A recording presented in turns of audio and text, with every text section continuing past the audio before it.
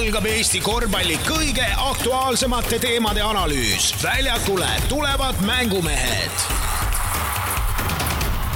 Podcasti hoiab suures mängus Unibet TV, kust saad aastas vaadata 100 000 võistluse tasuta otseülekannet. Unibet, mängumeestelt mängumeestele. Tere head kuulajad ning mõnusat koduvabariigi aastapäeva järgse nädala algust. Mängumehed tulevad veebruarikuu viimase järjekorras juba 145. saatega tagasi teie seltsi, kui nädala alguse kossujuttudeks on kohad sisse võtnud Priit Vene, Kristo Saage ja Siim Raudla. Tere hommikust! Tere! Tervist! Tihe nädal, mälumäng. Koondise uus valiksari algas, vabariigi 106. sünnipäev. No lisaks muidugi teil endil ka esiliiga mürgel taustal. Jah. No millest siis kõigepealt räägime? Räägime siis kõigepealt kõige olulisemast ehk siis mälumängust, mis toimus reede õhtul Unibeti spordibaaris 25 võistkonda ehk siis täismaja. Kõik sujus, ma ütleks, üsnagi tõrgeteta, kui see nüüd välja jätta, et tiitlit me ikkagi kaitsta ei suutnud. Tuli sel korral leppida teise kohaga. Millised on teie vabandused? No vabandus on lihtne, et ikkagi eksisime selles kohas, kus pärast hakkas ju Makedoonia mängija, selle DJ Sortsiga eksisime. No. Ei eksinud, enne eksisime ära juba. Oleks kannatanud natuke Sortsi pildi ära oodata. Mõtlengi selles, ma eksisime ennem ära, et me ei oodanud ära, kui teise vihjena tuli välja, et ärjapõlvlane oli pildil, siis seda vastust teadsime kohe, aga meil oli natukene läks paasti. Aga ei, tuleb kiita Jaan Allikut, et väga huvitavaid küsimusi oli pannud, et no Sverre Aav ja Kristo Aav olid pildil. Kristo Aav jääbki vist eluks ajaks juhtima. Ja kui üks küsimust vaata, et sa hakkad mõtlema, et noh, ikka lähed korvpalli juurde, aga ei oska arvata, et oled tähestiku järjekonna peal mõtlema. Jah, selles mõttes küll vist Kristo Aabi on päris keeruline alistada, kui tähestiku peale mõelda. Ja, ei no jah, aga sa ei hakka mõtlema esimese asjad, nagu me seal panime, et ma ei tea, kõige rohkem pallikaotusi või ma ei tea. Lõpuks tulime ju selle juurde välja, et kui olime vastus ära andnud, et vähimate mängijatega väljakul olnud, sest mäletad, see Rapla ja Tartu mäng oli, kui läks kakluseks, Aab ja Peerandi olid ühelt poolt ja 3 tükki olid Raplal vasta, et kui seal oli Tremi Aare, Poluski ja ma ei tea, kes see üks veel oli, et kui siin meenub midagi veel. Aga päris karm. Jaa, aga siinkohal siis jah, veel kord tänaks nii kõiki neid, kes kohale tulid, sest rahvast oli palju ja ausalt öeldes enne mälumängu päris algust tekkis kohati isegi tunne, et võib-olla ei mahuta kõiki inimesi isegi ära, kuna küll laudadest otseselt puudust ei jäänud, aga toolid kippusid otsa saama. Aga ei, kõigil oli lõpuks okei ja ma usun, et kõigil oli meeldiv seda mängu mängida. Muidugi täname ka toetajaid, kes auhinnalaua katsid, olgu see ära öeldud spordibaari isiklikult. Korvpalliliit andis siis meile Leedu piletid, mis ikkagi tänasel päeval on väga, väga väärtuslikud. Klubi Veenus, üle tee asuv Eesti parim ikkagi ööklubi. Pani siis piletid. Loosiauhind oli meil siis lavastus Korvpall on saatanast, VIP-piletid, mis ka läks kindlasti õigesse kohta ja täname siis kõiki klubisid ka, kes õla alla panid ja veel eelmise nädalal, kus juures Peep Pahv isiklikult helistas mulle ja ütles, et VIP-kaardid tulevad. Et seal oli kuidagi neil kommunikatsioonis see ära kadunud, aga lõpuks siis tulid lausa Keila VIP-kaardid ka, nii et 4 kodanikku siis saavad sinna üles Peebu selja taha rõdule minna küpsiseid nosima tulevikus. Väga hästi. Aga ei, kiidame igal juhul ja kiidame ka Jaan Allikut, nagu sa juba mainist, kes selle mälumängu tegi ja Madis Koitu, kes selle nauditavalt taas siis läbi viis. Nii, aga esiliiga, no siin väga palju midagi rääkida ei ole. Karud mängisid siis koduväljakul Audentse spordigümnaasiumiga ja peatreener teil siis taas 2 rindel, jah? Oli, jah. Aga no meil oli teine hea peatreener ka kohe võtta, et Raivo hoidis asjad korras ja... No, esimene poolega oli ikkagi statistikat vaadates natuke üle kivide känduda, mulle tundus. Jah, aga eks seal ongi, et rotatsiooni seal ka suhteliselt laiaks ja kõigiga seal mängiti ja David Jukk oli ka puudu ja haiguse tõttu oli kodus siis ja kahtlust ei olnud, aga ei poisid ikkagi iga kord selle mängu jooksul nagu mõtlesin, et kuidas see Priit neile kaotada suutis, aga näed suutis, et seal pole kehasi kahjuks, et me vist mängisime meeste mängu, nad siis mängisid laste mängu vasta, kui nad mängisid, et ei olnud väga keeruline, jah. Aga kui nüüd mõelda selle finaalpäeva peale, kuhu te eeldatavalt jõuateks, pinged peale jällegi, ja kuhu tõenäoliselt jõuab ka teises liigas kaitseva meeskond, et kuidas te selle mure nagu lahendate, et ikkagi ma ei tea, seal finaalpäeval mängitakse siis üks mäng, eks? Mõlema liiga finaal siis. Vist küll, jah. Veel ei ole nagu vist 100% kindel, kas reedel tehakse teise liiga päev ja laupäeval esiliiga päev, aga kui tehakse nii, et finaalid on ühel päeval, siis saab olema... Siis on peamurdmist. No ütleme nii, et liivak peab päris trammis olema, et sa võid võtta küll ükskõik, mis mäng on, aga kui sa ikkagi paned 2 mängu järjest pead panema seal, ütleme... Ma olen oma elus paar korda niimoodi kossu mänginud finaalpäeval, et mõlemas võistkonnas nagu, et kõigepealt mängid ühe ja siis paned teise otsa, eks. Siis sa oled juba mängu alustuseks, saad nii läbi, kui sa pead pingutama esimeses mängus, et see on füüsiliselt ja vaimselt päris terav pead olema, aga eks see ongi, ise oleme selle elu nii raskeks teinud. Jah, aga me peame Jaanus siinkohal ikkagi kiitma, et seni siis 2 liiga peale vaid 1 kaotus ja see tramm liigub võimsalt endiselt edasi. Võt see on ikkagi selline täiemahuline haldamine, ma ütleks, et... Jah, aga tuleb öelda, et Tibus loetaks kevadel, nii et ärme rutta ette. Jah, 3 viimast mängu on teil siis jäänud ja sel reedel siis akadeemiaga võõrsil. Nii et saate järjekordse kohustusliku võidu järele sinna Õismäele siis minna. Aga neljapäeval mängis ka Rock Reinariga ja Priit, kas Vinnis olid suuremad rõngad kuidagi sel korral? Olid jah. Et mis toimus, et poolaega, te ise küll viskasite ka oma jagu, aga teil ikkagi paratamatult visati 68. Ei tea, hirmus uhamine käis ja läksime selle kaasa, aga teisel poolel ikkagi me püüdsime nad lõpuks kinni, aga ära ei suutnud vormistada ja siis nad jooksid meid jälle lõpuks 2-3 minutiga täitsa sodiks. Nad üldse kuidagi viimastes mängudes on siin kõvasti punkte visanud, et tundub, et see Reinari võistkonna rünnak on päris hästi käima saadud, ega teiega mängus ju ka Rakveres, nad tegelikult ju skoorisid päris ilusti. Ma ei mäletagi, mis see seisel. No, suur skoor jäi ikkagi ju. 115-90 või midagi siukest. Aga ei, no ilmselgelt sa skoorid palju, kui sa teed kiireid otsuseid, siis vastased teevad ja sina teed ja siis ongi küsimus, kas sisse viskad, et ma arvan, et Priit võib nõustuda selles mõttes, et mängukontrolli ei olnud kummaki poolt, siis ütleme tema poolt eriti, et tema vist ei tasu oma vendadega jooksma minna, aga no see ongi see mäng, et see on põhiturniir ja sa võid joosta, et play-offis peab olema plaan A, plaan B, nagu et hetkel me ju jookseme ka kõik üle, et 110 või ma ei tea, 105 on keskmine vist, et palju neid võistkondi ikka on sul, kes 106 viskavad siis. Süvenesin ka veidi nüüd sinna tabeliseisu ja tegelikult rääkides sellest play-offi tagumisest otsast, siis ega seal mitte midagi kindlat ei ole, mulle tundub, et seal vist omavahelisi mänge on Priit teil tulemas, et isegi see, et te praegu olete Raplast ja Paidest 2 võiduga ees, see tegelikult ei garanteeri veel mitte midagi. Või palju sa üldse ise oled seda pilku sinna visanud? Ei, no peab ikka mõned võidudel võtma, et 7 kohta hoida. 0 peal ei saa olla, aga seal praegust Rapla oma Karmo Kilgi 43 punkti 3 game winneriga veel hakkab siin tekitama Paidele selles mõttes põnevust. No praegu on nii, et Rapla on 8 ja Paide on 9. Ja omavaheliste mängudega on Rapla 2-0. Ja kui jäävad võrdse pulga peale, siis... Ja Rock ja Paide mängivad veel omavahel. Ja Raplaga ka veel. Ja Raplal on Paidega lõis ära, teiega on veel, teie Raplaga ka. Nii et jah, Rapla poolelt Karmo Kilk, kes siis... Selle viimane mäng Raplaga, eks? Karmo Kilk, kes siis on ka Rapla esindusmeeskonnas, viskas Paide vastu võõrsil peetud mängus 43 punkti ja nagu Kristo ütles, võidu viske vist seal ka veel tõi lõpus koju, nii et selle korraliku etteast igal juhul toome esile. Ja päris julm tegelikult, kui mõelda nii pidi, et okei, ma saan aru, et seisalt 115 viskad 43, aga 78 punkti viskab su võiskad ja sa paned 43, et see on päris margiline. Jah, et sellises tihedas mängus ja ikkagi endast paberi peal tugema vastase vastu suutis Kilk need punktid visata ja tegi seda veel ka võõrsil ja tegi veel niimoodi, et Markus Ruubelit ju ei olnud, et oli haigusega eemal nii Ogre mängust kui ka sellest mängust, nii et väga võimas sooritus siis Rapla noormängijalt ja Priit teil siis reedel kodus Tammsalu ehk siis TalTechi duubel. Just.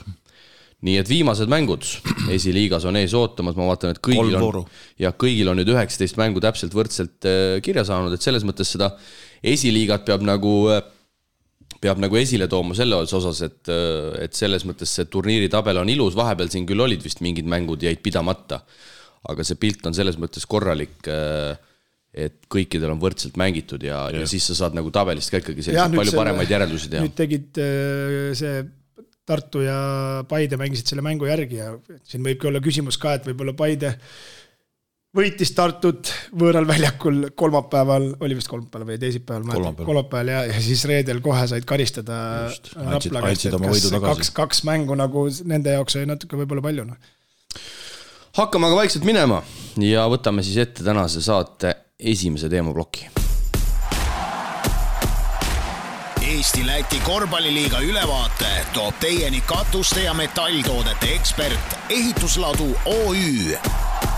Kvaliteetse ja pühendunud teenuse leiad kodulehelt ehitusladu.ee. Koondise nädala tõttu toimus koduses liigas vaid üks kohtumine. Kui Rapla mängis koduväljakul varem haiguslaine tõttu ära jäänud mängu Ogrega ning olgugi, et Raplal mitmed mehed tollestki mängust eemale jäid, siis suudeti Läti meeskonda tugeva neljanda veerandaja duel lõpuks ikkagi 72-61 võita.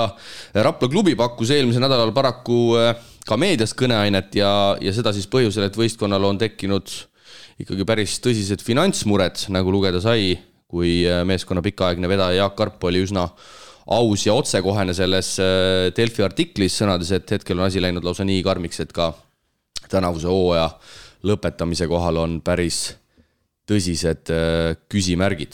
Et oli päris pikk ja sisukas intervjuu, päris palju erinevaid mõtteid nii ühelt osapoolelt kui teiselt, aga kui nüüd seda kogu komplekti võib-olla kuidagi kokku panna ja siit nii-öelda seda arutama hakata, siis kurb tegelikult, et kui nüüd mõelda, et Rapla meeskond tuli kõrgliigasse 2010. aastal, ehk siis üle 10 aasta on Jaak Karp sisuliselt seda teinud, tänavuse hooaja eelarve 650 000 eurot 5000-lises linnas ja vallal on küsimus, kas sellise eelarve juures sinna omalt poolt 100 000 anda, siis ausalt öeldes spordi korvpalli inimesena sellised otsusekohad mind isiklikult teevad küll kurvaks, et ma ei taha väga nagu nii-öelda korvpalliprillidega seda asja vaadata, aga arvestades, et Raplas ei ole ju suuresti teisi spordivõistkondi, kes sellisel tasemel kaasa löövad, ei võrkpalli, ei käsipalli, ei jalgpalli, ei midagi neljandat, et ma ei tea, kas need on siis mingid poliitmängud või milles on küsimus või jällegi see sama Eesti probleem, et anname kõikidele näpu otsaga ja siis me ei anna mitte kellelegi lõpuks mitte midagi.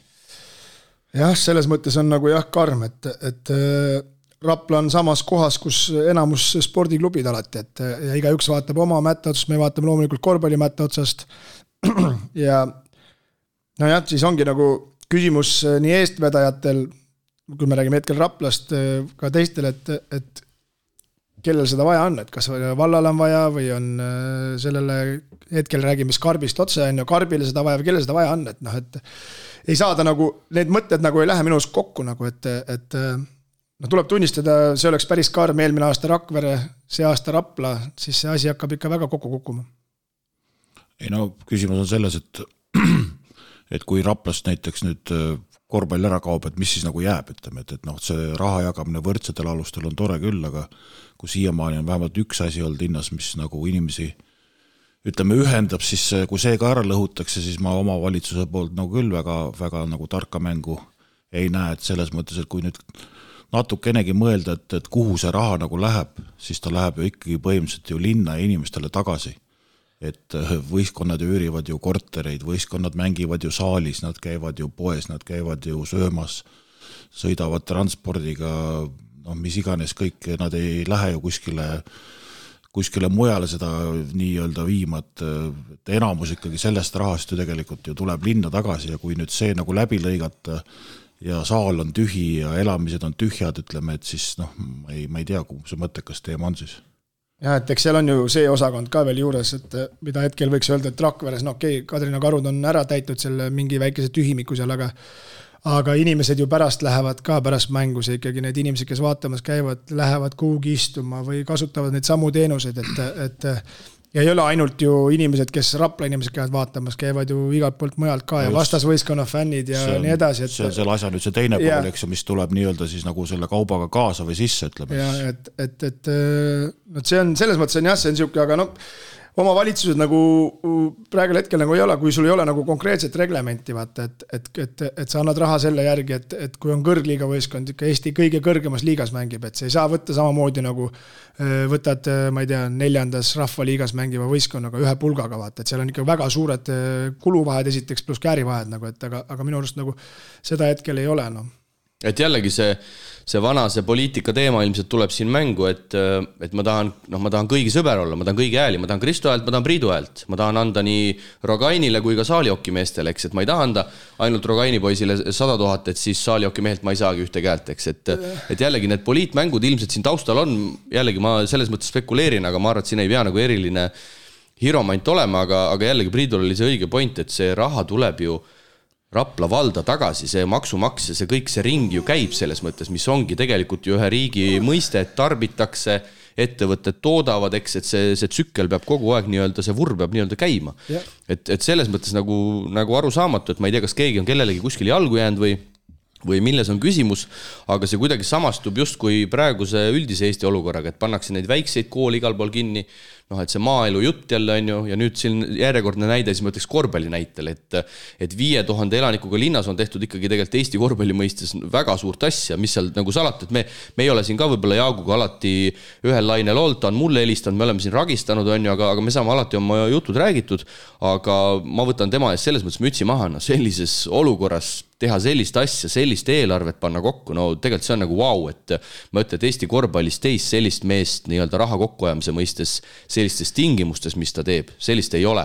Et meil on teisi siin tublisid ka, Pärnus on John ja need on kõik väga teevadki hästi, aga selle koha pealt Jaak Arp on ikkagi nagu mees number 1, et ma sain aru, et mis seal oli 80 toetajat vist või? Ja millalgi ta mulle ütles, et tal on 40 on töös praegu reaalselt nagu, et et kes mis faasis on ju, aga see on nagu täiesti nagu see on nagu uskumatu selles suhtes. Vaata, sa ei jõua, see võib-olla ennem ise ka nagu ei saanud aru, aga praegu siin Kadrinaga mässatas enne, et kui sul on 80 töös ja 40 veel, vedab 40 töös ja 80 käes, eks, sa pead nende inimeste kõigil suhtlema, mis mahus töö see on selles mõttes, et need ei ole nii, et niisama sul see tuleb, et sa pead kõigile midagi ju vastu pakkuma, ta niisama sulle ei anna, mõni erand on, et see on päris karm ja mahukas töö ja ütleme nii, et kui siuksed entusiasmid ära kaovad, siis järelkasvu, nagu kes võtaks siukse riski või siukse asja enda õlule, sest et see nagu nii kõigile ei meeldi. Siin meie saates ütleme, et Rapla teeb halvasti, teised siin kõik ütlevad, kellel on oma arvamus. Aga kui me nüüd rahulime maha, siis ikkagi see on ikkagi väga, väga suur töö, mis on ära tehtud. Korvpalli pealinn, mis siin välja reklaamite vallale kõik sobis, hetkel vist enam ei ole. Ma sain aru veel sellest ka, et jällegi ma võin faktidega eksida, aga kas vald või seal volikogu või keegi oli ise linnale selle nimetuse pannud. Aga kuidas nagu see nüüd reaalne siis on, et sa paned nagu linna poolt, paned selle nimetuse, aga palju sa siis nüüd nii nagu ise kaasa aitad, et see olekski siis korvpalli pealinn. Et need kõik asjad tekitavad nagu päris palju küsimusi ja teine asi on see, et Utilitas, kes on üks nimitoetaja, kes siis ilmselgelt ka Raplas kütab, eks, Utilitas reeglina toetab nende linnade võistkondi, kus ta ise kütab, mis on nagu väga, väga tore, eks. Ja täiesti õige point Utilitase poolt ka, et kui meie paneme rohkem kui Rapla vald, et siis on midagi valesti. Et kuidas see saab olla, et üks eratoetaja paneb rohkem kui vald ja ma ei tea, mina isiklikult sellega täiesti nagu nõustun, et vallale ju peakski see asi kõige rohkem korda minema. Ei ma just oma selle nii-öelda pöörde momendi ju tõin ju sisse, et nad nagu ühtepidi mõtlevad, et nagu ma ei tea, mida nad vähendavad või mida nad siis tahavad, ütleme, aga teistpidi nad ei ole minu arust seda välja öelnud, et mis see nagu endaga kaasa toob, et see teebki väiksemad pöörded ja kõik asjad kuivad kokku. Sest kõige karmim on see, et kui meil Raplasse nüüd esindussats ära kaob, mina julgen väita, et Rapla linnas on kõige keerulisem seda satsi tagasi tuua. Sest fakt on see, et ta on kõige väiksem linn elanike arvult ja ma arvan, et reaalne on tuua tagasi või palju reaalsem ja ma ei tea, kas nüüd lihtsam on tuua see tagasi näiteks Rakverre, Pärnusse, Tartusse, aga Raplasse, kui see sats sealt ühel hetkel ära kaob, sinna seda tagasi tuua, see on ülikeeruline. Siuksel tasemel kindlasti, nagu ta praegusel hetkel on, et mingisuguse asja sa saad sinna võib-olla kokku klopsida, aga me ei räägi enam siukses pildis olemist või siukses kossumängust, et hetkel lihtsalt ongi siuke tunne, et raske hetk on kätte tulnud, aga Rapla klubina ei ole nagu 2 aastat nagu tulemuste mõttes kõige paremini läinud, eks selle oleme ju ausad on ja et raskel hetkel keeratakse nagu selg, nagu see on nagu karm, noh, et ja sellel on omad tagajärjed, kui see nüüd nii läheb, nagu Karp ütles, eks, noh, siis on see, kahjuks on see, jah, siis ma eeldan, et seal, no kui tuleb esiliiga tasemel, siis tuleb, aga siis on sellega see mäng läbi, noh, ja see koht, kus need inimesed tahavad, Rapla inimesed ikka käivad seal, et me oleme ausad, see ei ole maailma kõige suurem saal, aga me räägime siin 400 inimesed, kes tuleb reedeti kokku enne, et see on ikkagi oma suur ikkagi selles mõttes tunnus, et kellelgi ikkagi veel see asi korda läheb. No. Ja täiesti nõus sinuga, et Raplal ei ole hetkel nagu korvpalli mõistes kõige paremad ajad käsileks, et no aga see on tavapraktika. Aga see ongi see, et kehvasti komplekteeritud ja me olemegi seda siin saadetes rääkinud, aga me peame nagu suuremat pilti vaatama, et 14 aastat on seda tehtud ja tegelikult, kui me nüüd võtame nagu ajaskerime tagasi, kui siin ütleme Aivar Kuusma oli peatreener, Toomas Annuk oli peatreener, no reaalselt ei olnud ju mingi hetk hooaega, kus Rapla kas siis ei saanud medalit või ei saanud 4 hulka. See stabiilsus mingil perioodil oli tegelikult ikkagi päris hämmastav ja nüüd viimased hooajad on aia taha läinud. Seda me peame ka ütlema, aga sellest ei saa nüüd ju otseselt oleneda, aga omavalitsuse otsus. Et te olete 14 aastat teinud, viimased 2-3 aastat te olete nii kehvasti tulemust teinud umbes, et me ei anna teil raha, aga see ei ole ju suure pildi nägemine tegelikult. No, ütleme nii, et kui siit kõrvalt vaadates on tegelikult nii, et see on nagu abielus on, et naine keerab sulle pöörab selja, et kui omavalitsus keerab korvpalliklubile selja, siis seda ei olegi võimalik teha, et siis see ongi nagu lahku minek on, et seda nagu niimoodi, et kuskil läbi lillede vegeteerida on nagu suht keeruline on, et lihtsalt ongi praegust, et eks ma eeldan, et Karp on, ma räägin kõrvalt vaatana praegust, et ei ole Rapla need tulemused või ootused, nagu mis inimestel on pandud, ei ole neid täitnud. Aga eks Karp on omad järeldused ka nagu teinud on ja ta tahab seda muuta, aga kui sul seda võimalust ei ole ja kõik jooksed nagu peaga vasta seina, siis ongi nagu keeruline. Jah, ja see, ütleme, omavalitsuste tugi spordimeeskondadele meil siin Eestis on üldse omaette saate teema. Jällegi tuleb aru saada, me oleme üsna väike riik, eks need summad ei saagi väga suured olla. Tegelikult selles mõttes on nagu asi näidanud paranemise märk, eks Keila saab siin 6-kohalise, kui ma ei eksi, Tartu tänasel päeval saab 6-kohalise, ma eeldan ka, et Pärnu ma võin eksida, aga ütleme ühesõnaga, ärme räägi numbritest, aga ütleme nii, et selles mõttes need summad on nagu tõusnud, aga mind ikkagi kuidagi kõige rohkem võib-olla ärritab see, et üks mees on kokku pannud 650 000 sellistes oludes ja vald nüüd ikkagi mõtleb, kas nad annavad 100 või nad annavad 50 ja vald ise veel ilmselt ka teab, et sellest oleneb ka utilitase toetus, et see on kurb, sest jällegi Mart, meie roll põhimõtteliselt selle 50 000 otsusega sa lõikad 150 000 ära, ja siis 650 võtta ära, siis see on juba, saad ise aru, et see on nagu ülikeeruline olukord. No, ja siis ilmselt tulevad teised ka, sest et nagu Karp siin ju selles artiklis ütles, et Avis vist nii või naa sellises mahus ei jätka, et Avis on ka selline 100 000 nimitoetaja, et see muidugi jällegi siin tunnustas, et Raplasugusel meeskonnal on 2 nimisponsorit, kes on 100 000-lised. Ma arvan, see on üldse Eesti spordi mõistes nagu täiesti ainulaadne asi, eks. Teissugune asi, et kui me siin räägime, ma ei tea, nii palju, kui ma tean näiteks Rakveres nii kaua kui oli, kui me räägime Rakvere eelarvest, siin viimased aastat oli 280 vist oli Lipassaare, see on ju spekulatsioon mul on ju Lipassaare häälen, siis tal on 2 sponsori peale juba 200 000, eks vald juurde, tal on 3 sponsori peale rohkem raha, kui Rakveres suudeti kokku ajada, et see on ikkagi selles mõttes veel nagu margiliselt päris kõva töö. Ja muidugi kõige karmimaks teeb selle Rapla osas see, et see otsus ilmselt tuleb kas mais või juunis, siis kui tänavune hooaeg on läbi, eks, siis saadakse siis teada, et mis see seis on, et nagu jällegi sealt artiklist välja kumas, et hetke seis on vist selline, et see jääb 50 peale, ehk siis midagi ikkagi jääb, aga samas ei ole vist ka täit kindlust, et see lõpuks ei ole ümmargune null. No ja seal Karpi ütles ka seal intervjuus, et vastust on vaja saada ruttu, et ei ole aega oodata nii kaua, et hiljemalt siin veebruari lõpuks ja kohe valla siis juht ütles, et me enne maid ei anna seda, et me lihtsalt ei suuda varem teha, siis ongi nagu kas ei taheta või ei suudeta, see on nagu küsimus nagu selles mõttes, nagu, et tee siis see algotsuski ära, inimesed teavad, kuidas edasi minna, et see on nagu kahjuks see meie selles süsteemis on niimoodi, et kõiki asju menetletakse kaua ja lihtsalt pead ootama. Ja ma siiralt loodan, et Rapla inimesed, Rapla kogukond ja Rapla fännid, keda tegelikult on ikkagi oma jagu ja kes on pikalt selle võistkonna selja taga olnud, seda asja sõna otseses mõttes ei aksepteeri ja ikkagi näitavad selles mõttes ka mingil viisil oma meelsust, et ma ei tea, kas see on siis selline nagu oli õpetajate streik, see on võib-olla natukene üleforseeritud, aga võib-olla isegi mitte, sest tegelikult ju need inimesed, kes neid otsuseid seal üleval teevad, need on ju kõik täpselt nende inimeste poolt sinna tegelikult ka valitud. No jah, et see on nagu võib-olla natuke juba läheb meie sellest spektrist välja, et mis me ei oska siin soovitusi anda, me loodame, et nad leiavad mingi tee kõik koos seal, Karp ja fännid ja inimesed, et see asi nagu laheneks selles mõttes ära, et ikkagi kui meil on niigi õhukesel jääl need korvpalliklubid, et seda veel õhemaks teha on päris karm. Sest sellisel juhul ma saaks täitsa aru, kui Raplas oleks võrgusats meistriliigas, jalkasats, ma ei tea, meistriliigas või esiliigas on ju, ja siis, et see kemplus käib, et kellele kui palju, aga kui me räägime, et sisuliselt kedagi eelistatakse rohkem. No vot siis tuleks see välja, kus et siis me peame võrdselt andma, eks, et kõik mängivad tipus, et siis ei saa nagu eelistusi väga teha, et ekstra case on võib-olla, et keegi läheb Euroopasse mängima ja antakse mingi ekstra raha, ütleme.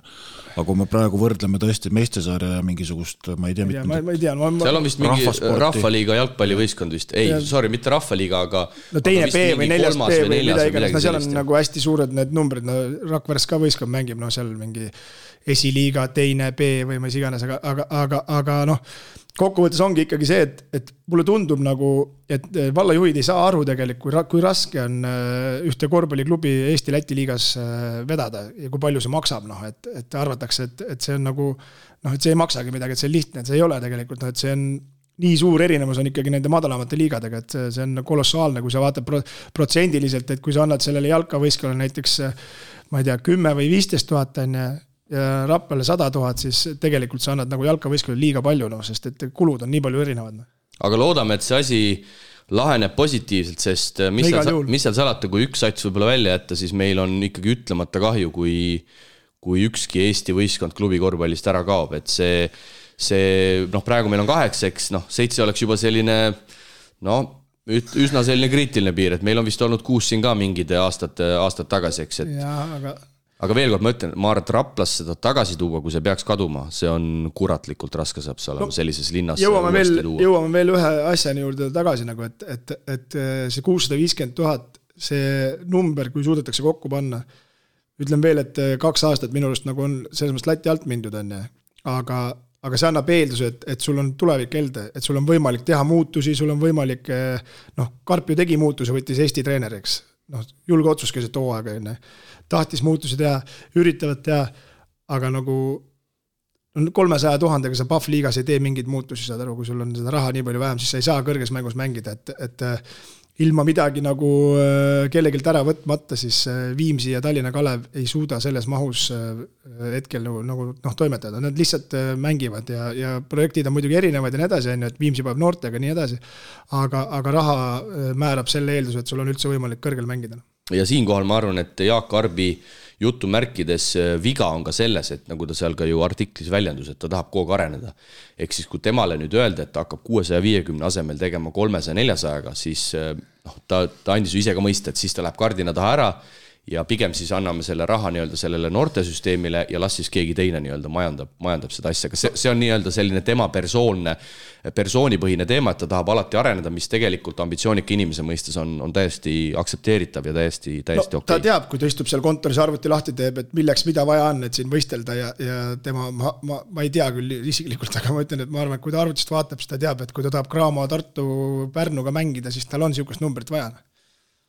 Aga loodame, et asjad lahenevad ja ma arvan, et siinkohal ka alaliit võib-olla juba hoiab kätt pulsil, aga kindlasti peab kätt pulsil hoidma. Me mäletame ju siin kunagi oli Pärnu saaga ka, kus ühel hetkel oli ikkagi suhteliselt paanika majas, lõpuks leiti Johan Kärp, kes selle asja üle võttis ja see asi on praegu väga äge, aga ma arvan, et siin alaliit peab selles mõttes kindlasti kätt pulsil hoidma, et lihtsalt nagu, et olema kursis, mis toimub, et ühel hetkel lihtsalt ei käiks laks ära ja meil on üks klubi kõrgliigast läinud, sest Rapla on Eesti klubikorvpalli jaoks praegu ikkagi väga, väga olulise tähtsusega fännid, keda ma ka kiidaks, seal on väga tugev ikkagi kogukond, see küll paratamatult kehvemate tulemuste taustal viimastel aastatel on väiksemaks läinud, aga see kõik on loogiline, see on tegelikult kõik loogiline. Jah, et kui me ikkagi räägime regionaalsusest, millest siin räägitakse kogu aeg, et see oleks meil Eesti peale laiali, eks, siis hetkel ju ainult ongi hakkad Tallinnast Tartu sõitma, siis vasakule ei jää mitte midagi kõrgelmas mängus on ja kõik jääb paremal, eks, ja kui sealt paremalt hakatakse ka neid välja noppima, siis see ikka läheb päris jamaks. Jah, täpselt, et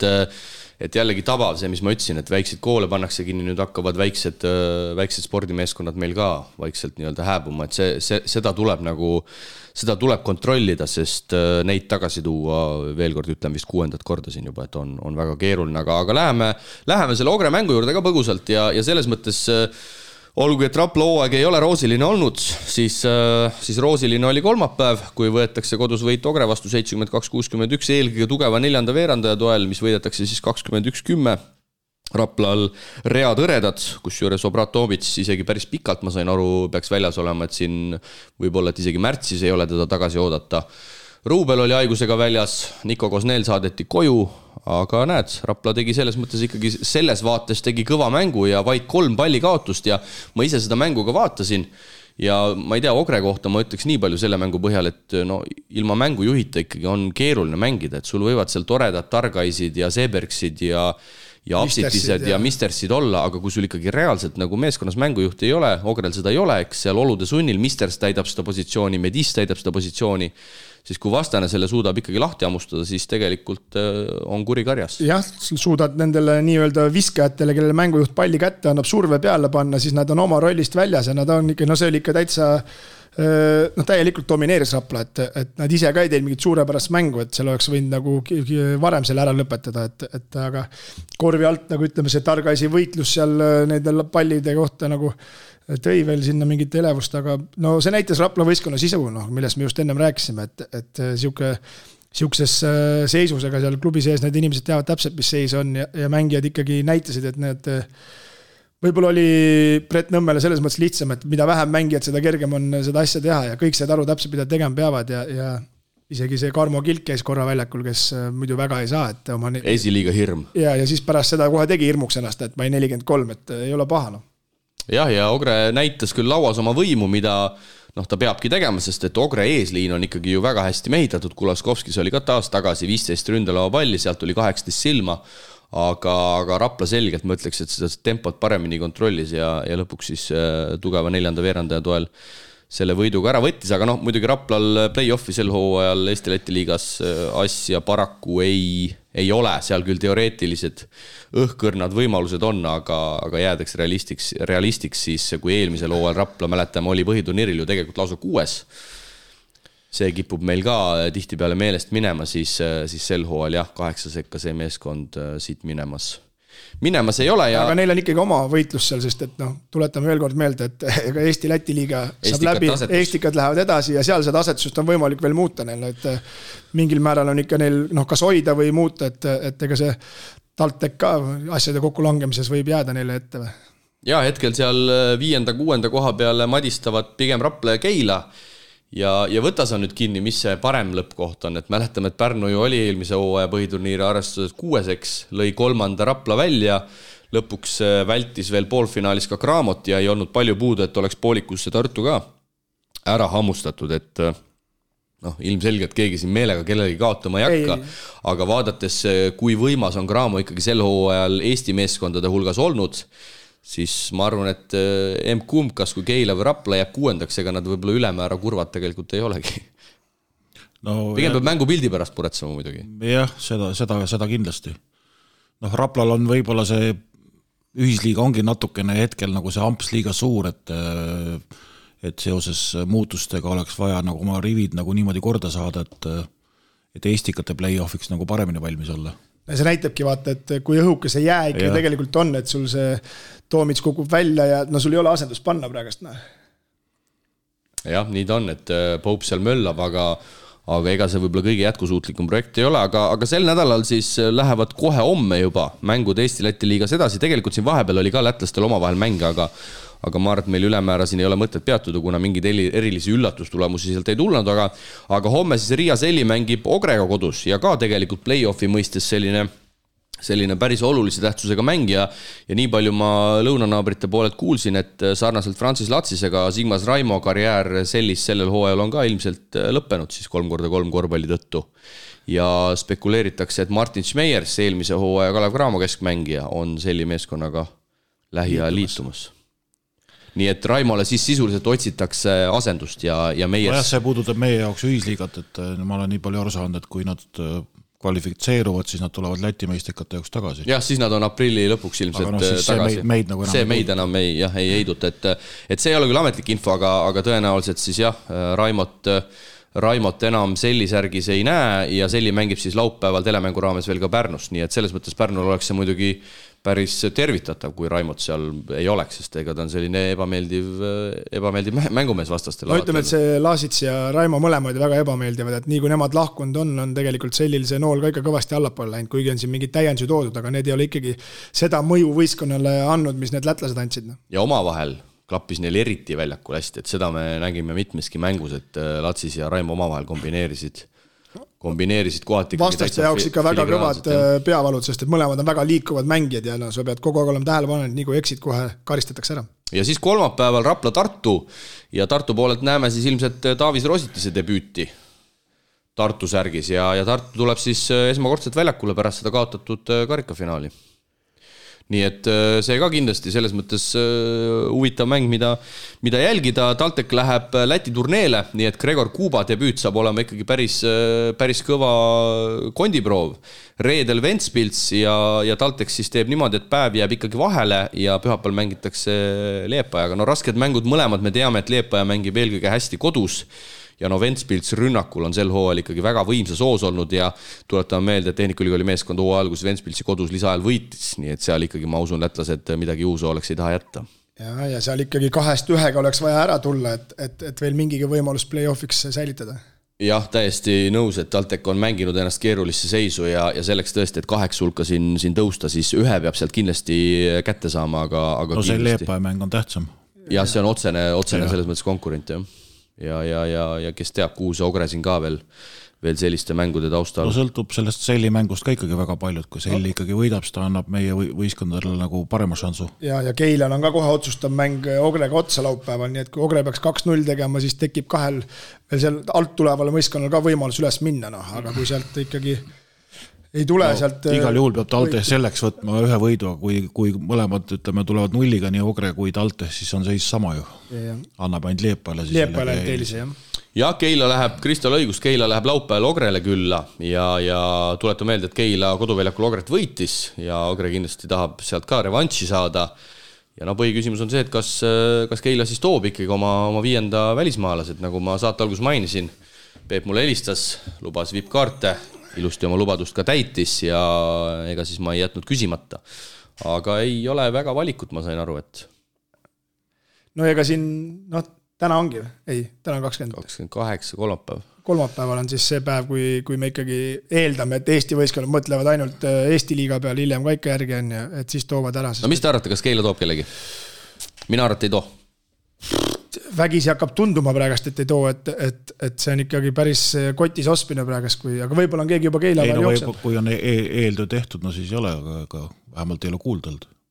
Ja, no ma usun, et siin ikkagi finantsid ka võib-olla mängivad rolli, et ei taheta siin päris üle oma võimete võib-olla seda hooaja lõppu teha, sest et jällegi... Oota, aga käiks selle reegli ikkagi korralikult läbi, et kui nüüd 28 registreeritakse, see läheb kuhu liigasse siis?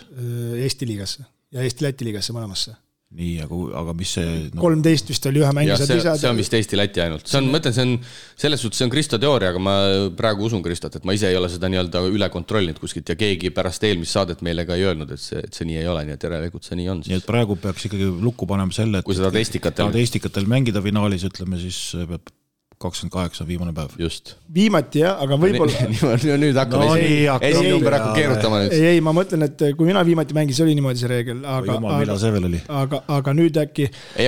Kas Eesti klubid tegid äkki on omavahel ka kokkuleppe teinud, et ühe mängija võib võtta kuni nagu lisamängija kuni 13. Iseenesest su jutt on nagu loogiline, et Estikate mõistes see 28, sest et nii esiliigas kui teistes liigades on ju ka 28 veebruariks, et selles mõttes see nagu Eesti meistrivõistluste mõttes see justkui nagu pädeks. Aga jah, me teeme nii, et me siin kindlalt ei... Ärme hakka pärast lahmima, aga see igatahes see termin on, et ühe mänge saab vist võtta oli 13 või 15. Okei, aga laupäeval on ikka veel tähtsaid mänge siin, et ega see Pärnu-Selli on näiteks sama teema, et kui Pärnu suudaks võita, siis saaksid nemad jälle sammu üles poole. No Pärnu jaoks see võit oleks ikkagi juba selline väike kindlustamine, ma ütleks, kui nad selle Selli seal kodus kätte saaks. See oleks neile ikkagi päris kõva valuuta. Hetkel siin viimase ajal selli mänge vaadates ma nagu ei näe, et miks peaks mitte, aga see karika viimased mängud nagu ei andnud väga palju enesekindlust, aga nüüd on jälle võib-olla pea puhtaks saanud ja tulevad hoopis teise hingamisega välja.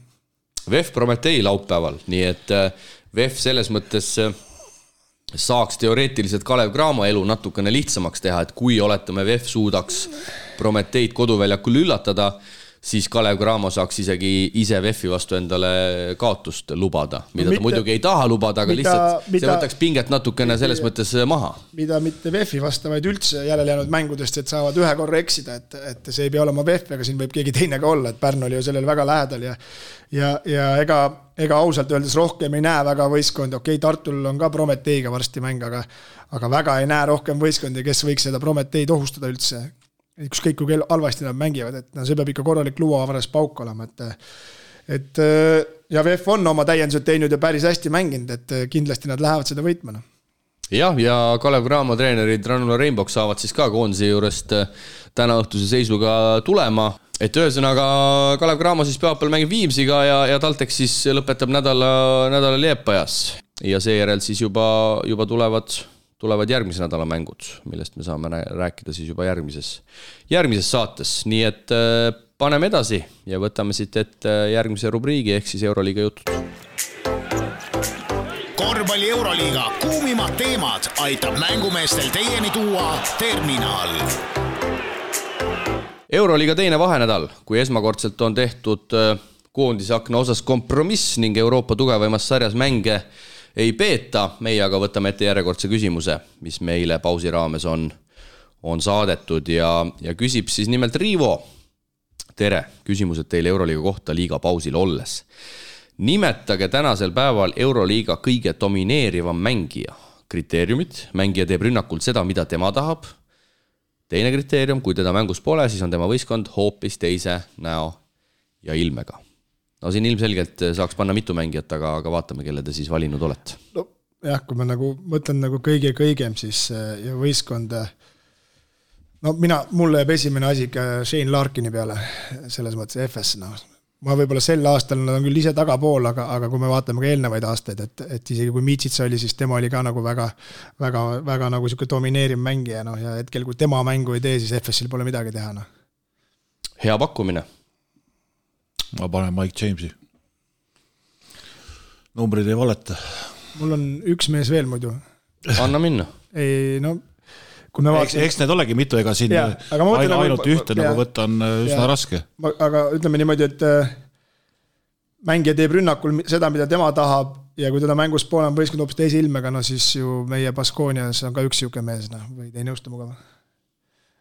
Markus Howard tema veerutab lihtsalt peale, ütleme. No jah, aga kui tema õnnestub, siis on ju nendel võidud ka tulevad ja ta ikkagi tõmbab seda väljakut nagu laiemaks. Ma mõtlen, aga ta ei ole nii domineeriv minu arust, nagu kui me räägime Larkinis, kes ka söödab ja viskab ja teeb nii edasi. Jah, siin ma olen sinuga Howardi osas nõus, aga lihtsalt võib-olla Shane Larkinist eristab teda see, et Howardit on ikkagi võimalik kinni panna, et mitte, et Larkinit ei ole võimalik, aga Howard paratamatult elatub ainult oma viskest ja kui need visked teha võimalikult raskeks, seda viset nii-öelda segada, siis ta ei ole nii efektiivne. Ta on küll hakanud natukene domineerivad ikkagi need, kes mängivad rohkem nagu palliga, ütleme, selles mõttes nagu Larkin ja Mike James, ütleme.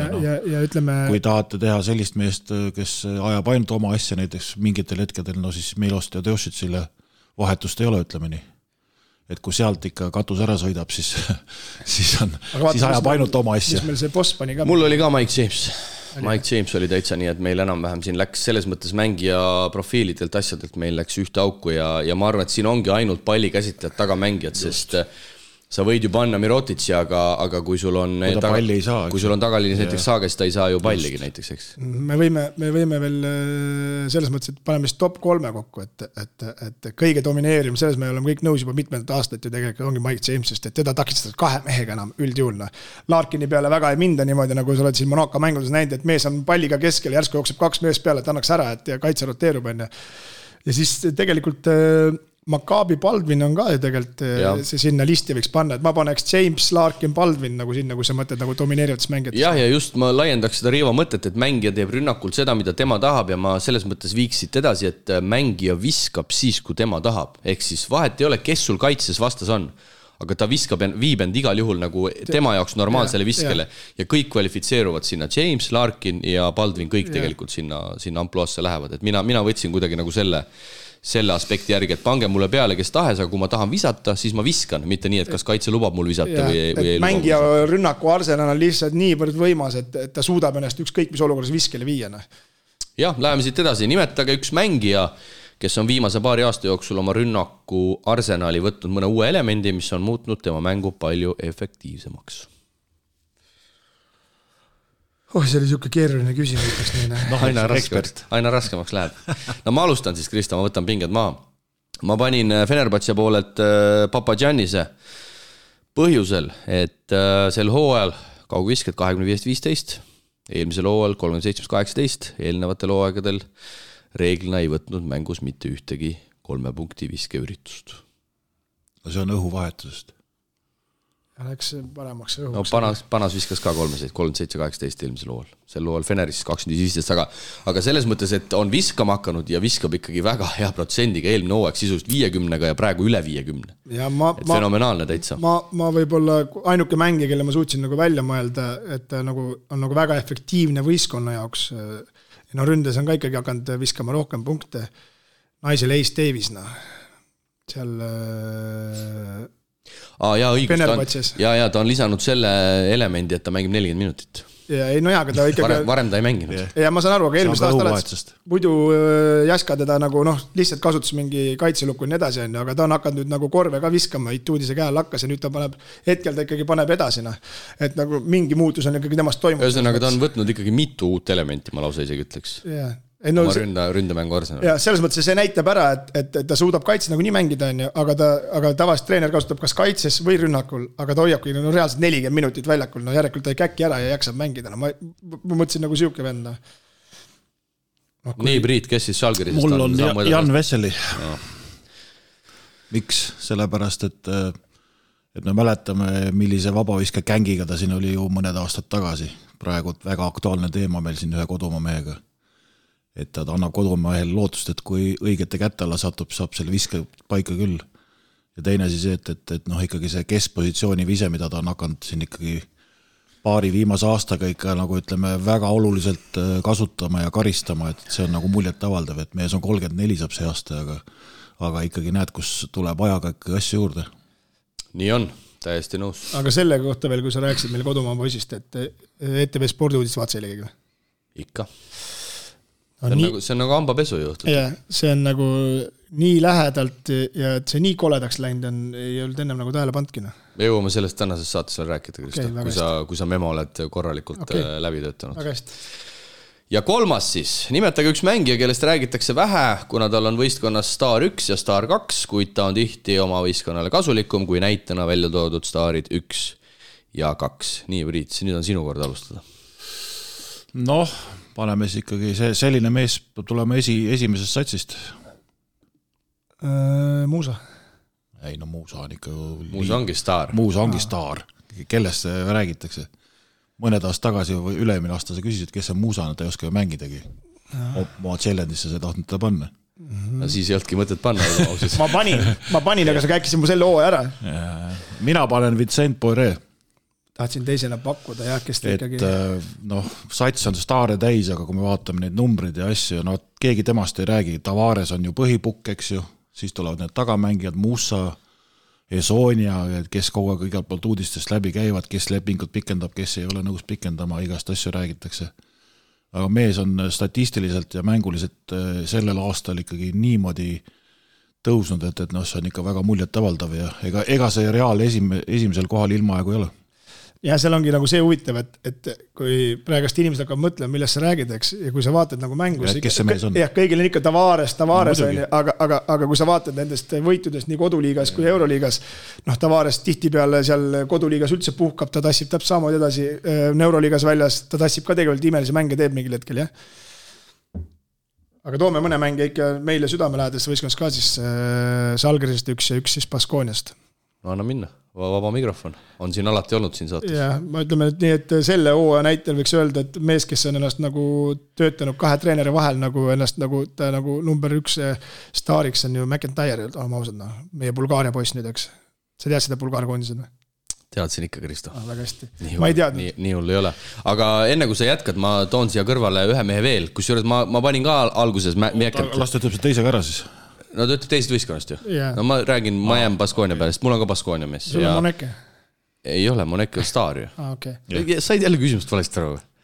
Vaat ei ole. Ühesõnaga, mul oli ka tegelikult alguses McIntyre, aga ma panin siia hoopis Tadas seda Kerskise, kes on tegelikult tegemas ka ikkagi täiesti super hooaega, rääkimata tema lauanumbritest, siis tema protsendid 270, 347, vabaviskad 80 ja minu meelest ka selgelt mängija, kes ei saa piisavalt selles mõttes nagu krediiti, et Howard Moneke ja ma panin selle pärast McIntyre asemel, et McIntyre teeb nüüd oma neid 3 duubleid ja ma arvan, et on tõusnud juba sinna staar 3-ks piltlikult öeldes. Jah, et see no selles mõttes nagu ongi, et mida ta nagu oma võistkonnast, kes nii palju räägite, kõik räägivad, kuidas Howard viskab punkte, Moneke teeb seda, aga keegi enam need pallid neile kätte ka ja McIntyre seda teeb, vaata, ma mõtlen niipidi, see Kerskis laud on täpselt samasugune näide selles mõttes, et kui ta ründelauast võtab ja välja söödab ja 3 punkti tuleb, siis see on, aga... Ja natukene Eesti korvpalli kontekstis ei taha võib-olla siin nagu kurvemat liini tuua, aga tegelikult ma arvan, et me kõik mäletame mõned aastad tagasi, kus Raiest ja seda Kerskis 2 seal pingi otsal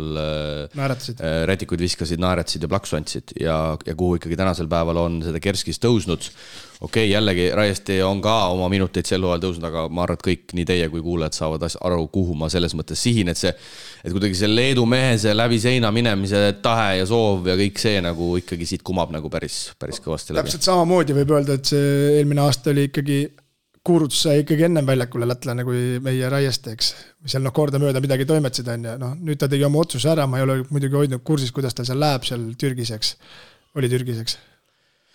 Kreekasse läks. Kreekasse, seal... Siis sealt sai vabaks, ma ei tea, kus ta praegu on.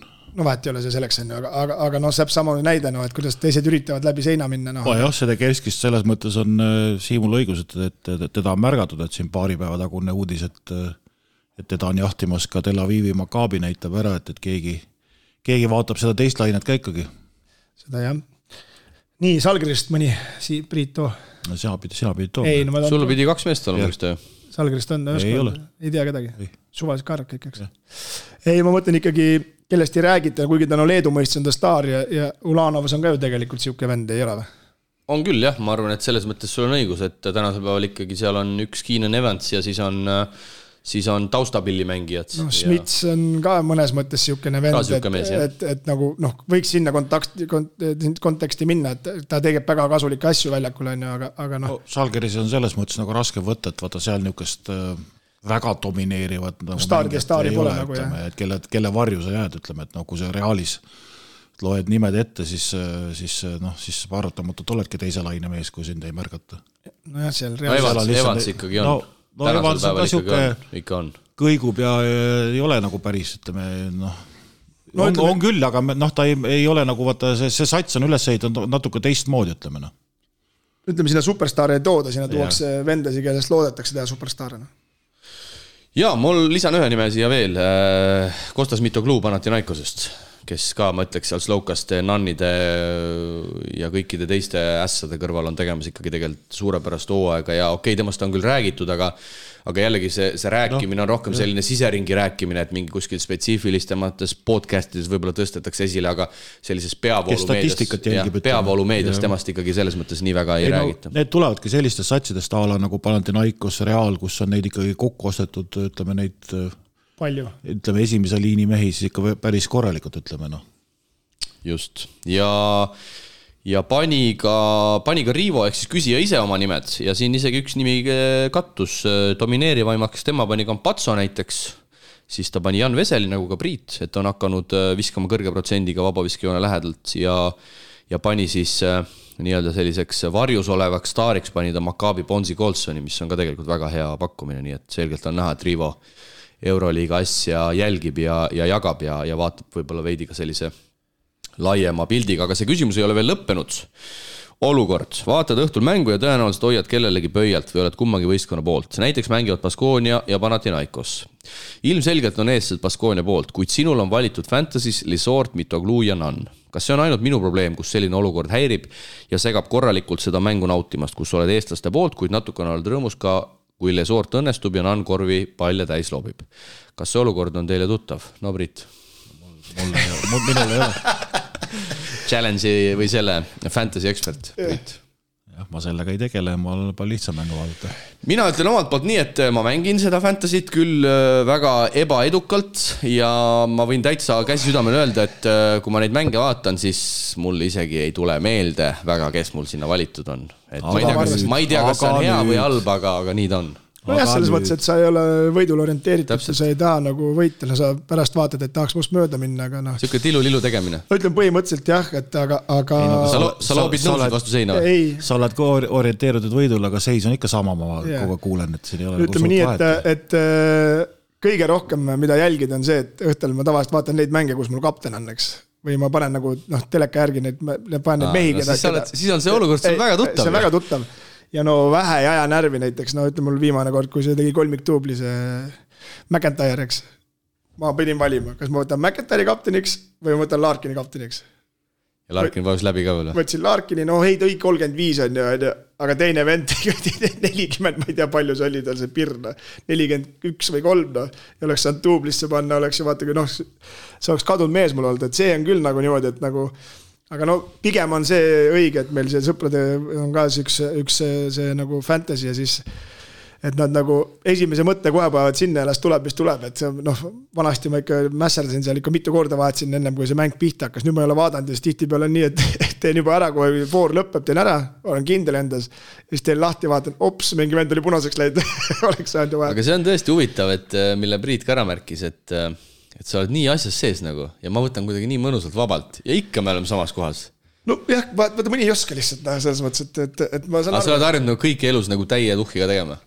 Jah, vahest isegi liiga palju, ütleme nii. Nii, aga tegelikult, mida teie otse loomulikult ei tea, on see, et Riivo tegi siia küsimuse lõpuga väikse viktoriini.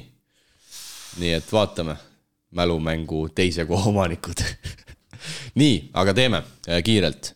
Nimelt Euroliigas 7 vasakukäelist mängijat.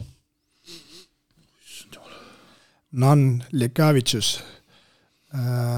Aita ka kaasa. Mote Juunas. See James. Okobo. John Brown. Palju on 5 juba? 5 juba, jah. Slokas. 6. Ja viimasena paneme...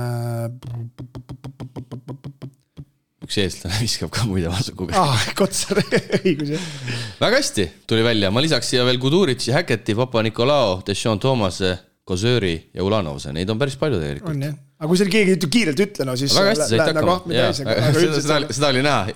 Kuulejad seda küll ei näinud, et sa praegu ämmi täis läksid, aga tegelikult läksid ämmi täis. Vaat selles te olete nagu siga ja kägu Priiduga, vaata. Sa oled nagu ähmi täis ja Priit nagu võtab väga rahulikult. Ja siis, kui ma räägin, siis ta võtab, ei, no kuule. Aga raskem küsimus on ka ikkagi. Sellega ei saanud pinget veel maha. Nimetage 5 mängijat, kes kannavad särgi numbrit 23. Häket, Kudurits.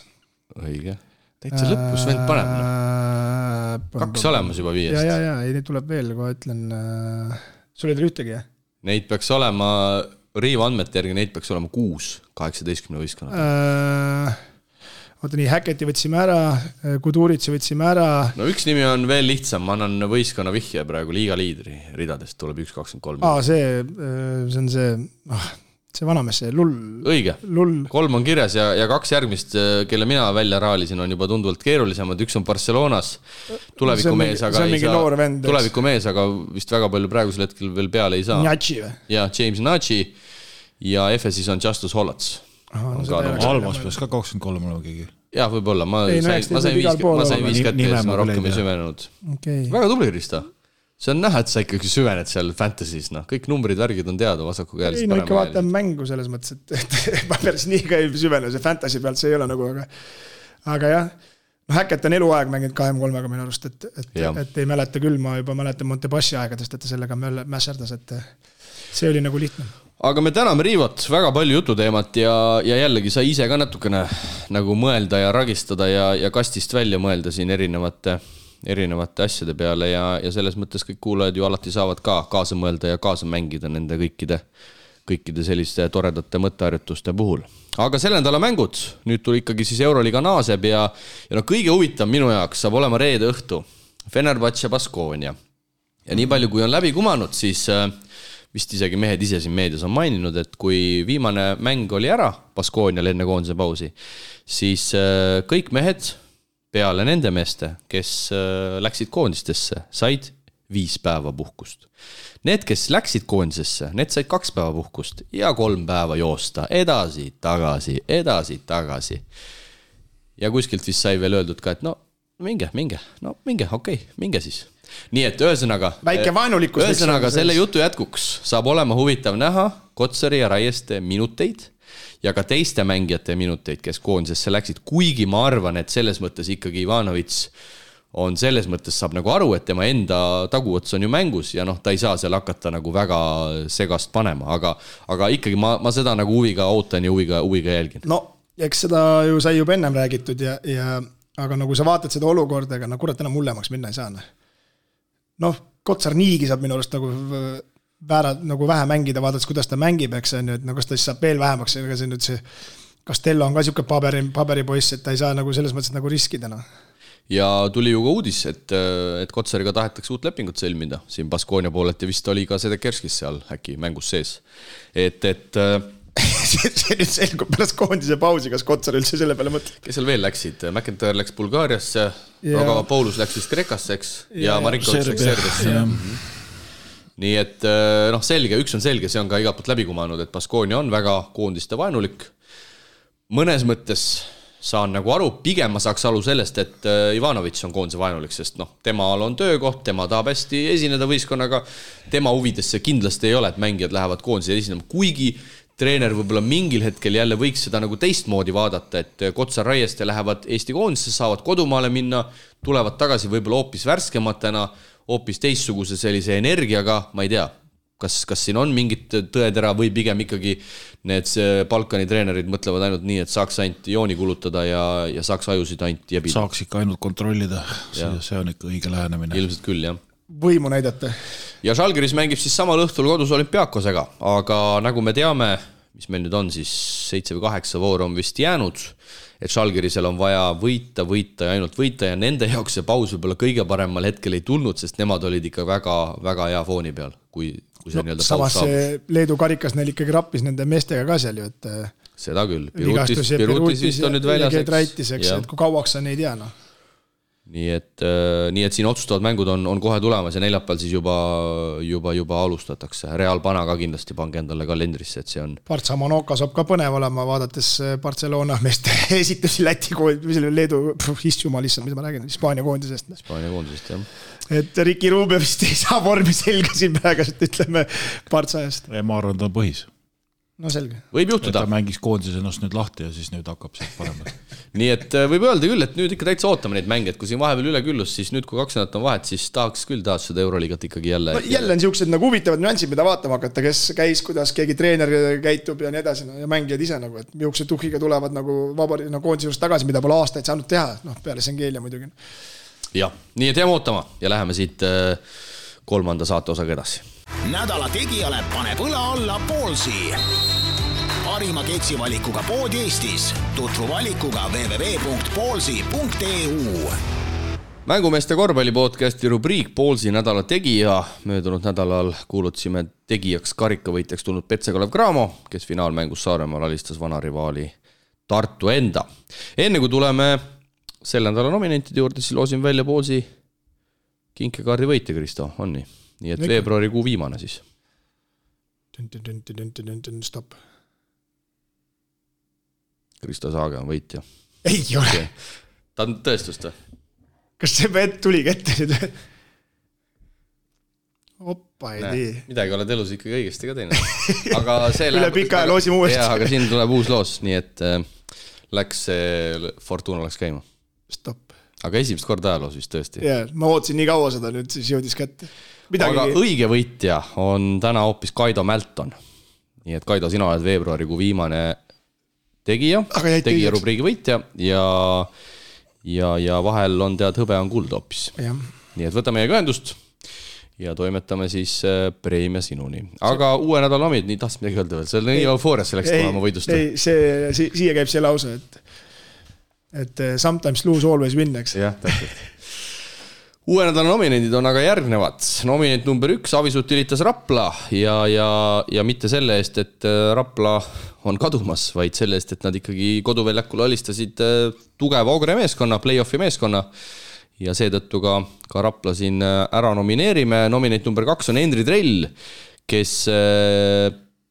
kellele me võib-olla oleme natuke siin liiga teinud. Henri viskas meil ju siin 38 punkti, mäletame, ühel nädalal ja esile me teda ei toonud, kuna Graamo eelmise nädalal võitis karika, siis me justkui pidasime seda nagu olulisemaks, aga toome Henri esile, sest et Henri tegi eelmise nädalal ka 2 tubli ja on tubli olnud seal G-liigas ja me endiselt hoiame nii näppe kui varbaid, et ta ikkagi saaks oma debüüdi ka seal NBA-s tehtud ja siis võib-olla korvpalliinimesed saavad natukene rahulikumalt hingata ka, et kuidagi selline ootusärevus ja pressure on nii võimas, et saaks selle mängu tehtud, siis me saame võib-olla ka natukene kõik rahumeelsemalt edasi minna ja 3. nominent siis otsu loomulikult meeste rahvuskoondis, kes küll kõige veenvamat mängu ilmselgelt reedel Skopjes ei näidanud, aga kõige olulisem on ikkagi see, et see võit võeti sealt ära ja tabelis hetkel siis me jagame võitude kaotuste arvelt tänase vastase Leeduga esimest kohta.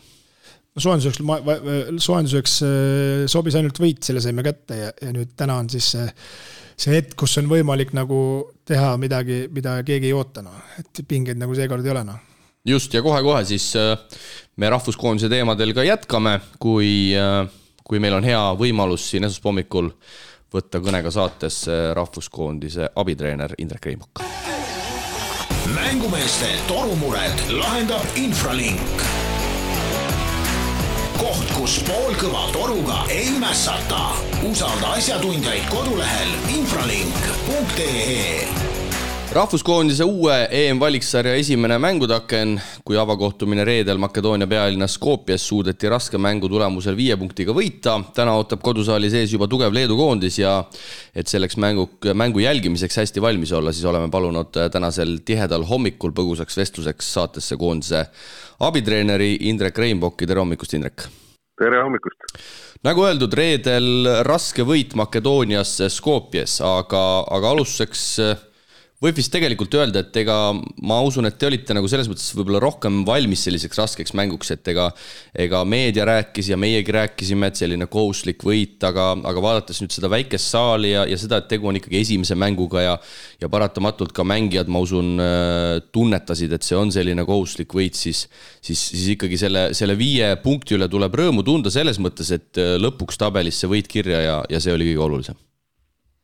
No kindlasti, et see on iseenesest ju privileeg, et kui meilt võitu nõutakse ja oodatakse ja juba oodatakse, et see võit peab tulema nii-öelda purustavalt alati on ja et see näitab, et ootused on koondisele suured, aga jah, et tulles tagasi nende reaalsete faktorite juurde, et Makedoonia tegelikult tegi kõik endast oleneva, et see mäng meile võimalikult raskeks teha nii-öelda mängupaiga valimisega ja neil oli seekord siis tegelikult väga hästi nende võimaluste mõistes see koosseis kokku pandud. Just pean silmas, et kui nad said Dimitrevitši kohale ja siis valik sinna kõrvale häptuua oli minu arust üks paremaid välismaalaste valikuid siin väikeste riikide mõistes just. Aga selles mõttes oli võib-olla veidi ootamatu, et minu andmetel Häpp mängis esimest mängu Makedoonia koondises, et see kuidagi selline sisse sulandumine justkui ei olnudki nagu mingit probleeme, et mees tuli ja hakkas kohe justkui toimetama. No need mängijad, kes nii-öelda on naturaliseeritud mängijad, et üldjuhul nad on sellised tüübid, et nad peavad olema head kohandujad ja head sulandujad, sest me ise oleme oma kestis kartanud, et tegelikult sa lähed võõrasse riiki on ju veel sellistesse riikidesse, kus ikkagi see elatustase on päris madal ja seal see kultuurisokk võib olla päris korralik, et need on tegelikult vägevad poisid, kui nad seal kohanduvad ja suudavad head mängu näidata. Kui me tuleme nüüd juba selle mängu juurde, siis võib-olla sellisele tavakuulajale ka selgeks teha, et esimene poolaeg oli meil rabe, aga sinu silme läbi, mis need peamised murekohad olid, miks esimesed 20 minutit kuidagi ei tahtnud õnnestuda? No esiteks jah, et see esimese poola rabedus kindlasti oli natukene endal sellist ületahtmist seal ja seda sama kohustust, mis siin on juba eelnevalt mainitud ja teiseks oli see sama, et vastased mängisid sellist väga sellist provotseerivat, isegi natukene sellist kämblivat stiili ja kuigi me teadsime seda ette, siis me natukene ikkagi lasime sellest ennast mõjutada ja tekkis seal lihtsalt pallikaotusi oma mängu nii-öelda realiseerimisel, et me ei olnud esimesel poolajal päris korralikult selleks valmis. Ja et kas võib öelda, et see ei saanud ju kellegi üllatus olla, et see Dimitrevits ja Happ on nagu kõige kõvemad vennad seal, aga Dimitrevitsil lasti päris kõvasti nagu lammutada esimesel poolajal. No Dimitrevits oli iseenesest meil teada, et ainukene selline uus element, millega ta nii-öelda väga hästi hakkama sai, oli sama post isolation, mida ta seal päris raskelt 3-4 tükki ära keerutas, aga üldjuhul alguses jah, otsisime neid match-up'e, mis tema vastu võiks toimida, et me oleksime kogu aeg nii-öelda aktiivsed ja et me lõpuks ikkagi nii-öelda pikema pingiga suudaksime nii-öelda sellist kahemehe võistkonda ikkagi võita, et seal pikas plaanis see plaan töötas, me leidsime tema jaoks ebamugavad mängijad meie hulgast üles ja Märt ja Joonas olid sellel päeval tema jaoks suhteliselt raske pähkel närida. Siis tuli poolaeg ja nii palju kui siin meediast on läbi imbunud, siis pigem vist seal riietusruumis oli selline rahustamine, et väga vist taktikalisi muudatusi te ülemäära ei teinud, küll aga algkoosseisus 2 vahetust, kui Raieste Vene asemel tulid Riismaa ja Treier, et saad sa võib-olla need asjad ka selles mõttes kuulaja jaoks lahti arutada?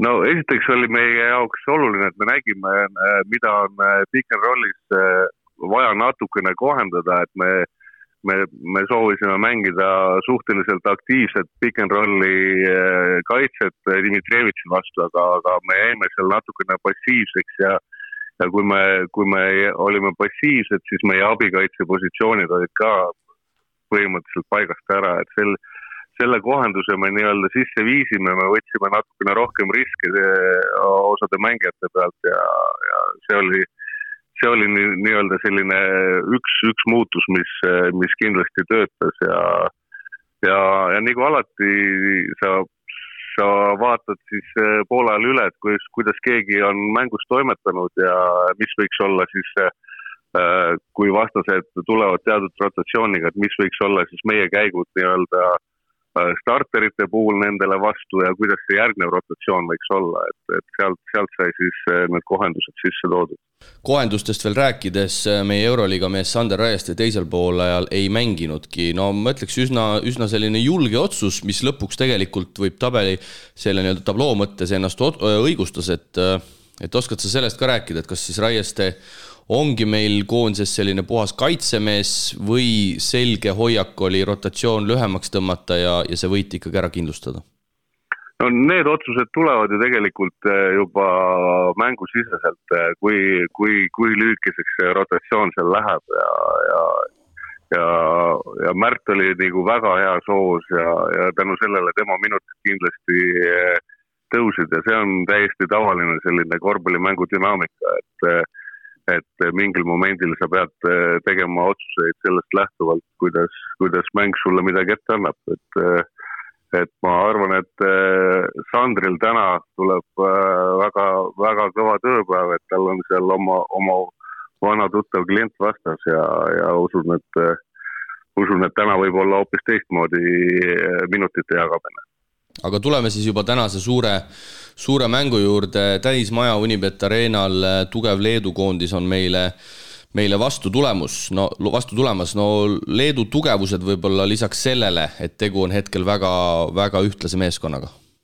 No esiteks on leedukatel on väga hea taktikaline treener, et ta on ju põhimõtteliselt MM-il ka tõestas, kuidas ta suudab tegelikult vastaseid nii-öelda väga hästi analüüsida ja leida selliseid unikaalseid lahendusi ka, kuidas siis nii-öelda oma mängu peale suruda. Teiseks see koosseis, kui muidu on Leedul tavaliselt olnud viimasel ajal domineerivad pikad olemas, siis praegu pigem on see koosseis ühtlasem ja ka mängustiil on selle võrra natukene muutunud, et mäng on võib-olla rohkem 3 punkti kaare taga, mäng on natukene kiirem, et see on see, mis praegu see Ahna Leedu koondist iseloomustab. Nagu sa Indrek mainisid, Makedoonia mängis sellist loterii kaitsemängu ja Leedu osas ma usun, et selles mõttes tänase agressiivsustase on hoopis teine. Kas me näeme täna ka meie algkoosseisus selles osas muudatusi, et ma eeldan, et sa saad aru, millele ma vihjan, et kas meil on täna kohe alguses neid pallikäsitlejaid võib-olla sinna väljakule rohkem vaja? No eks me aimame, mida nad mängivad, millist kaitset nad mängivad Kristjani vastu ja millist kaitset nad ilmselt hakkavad Märdi vastu mängima, et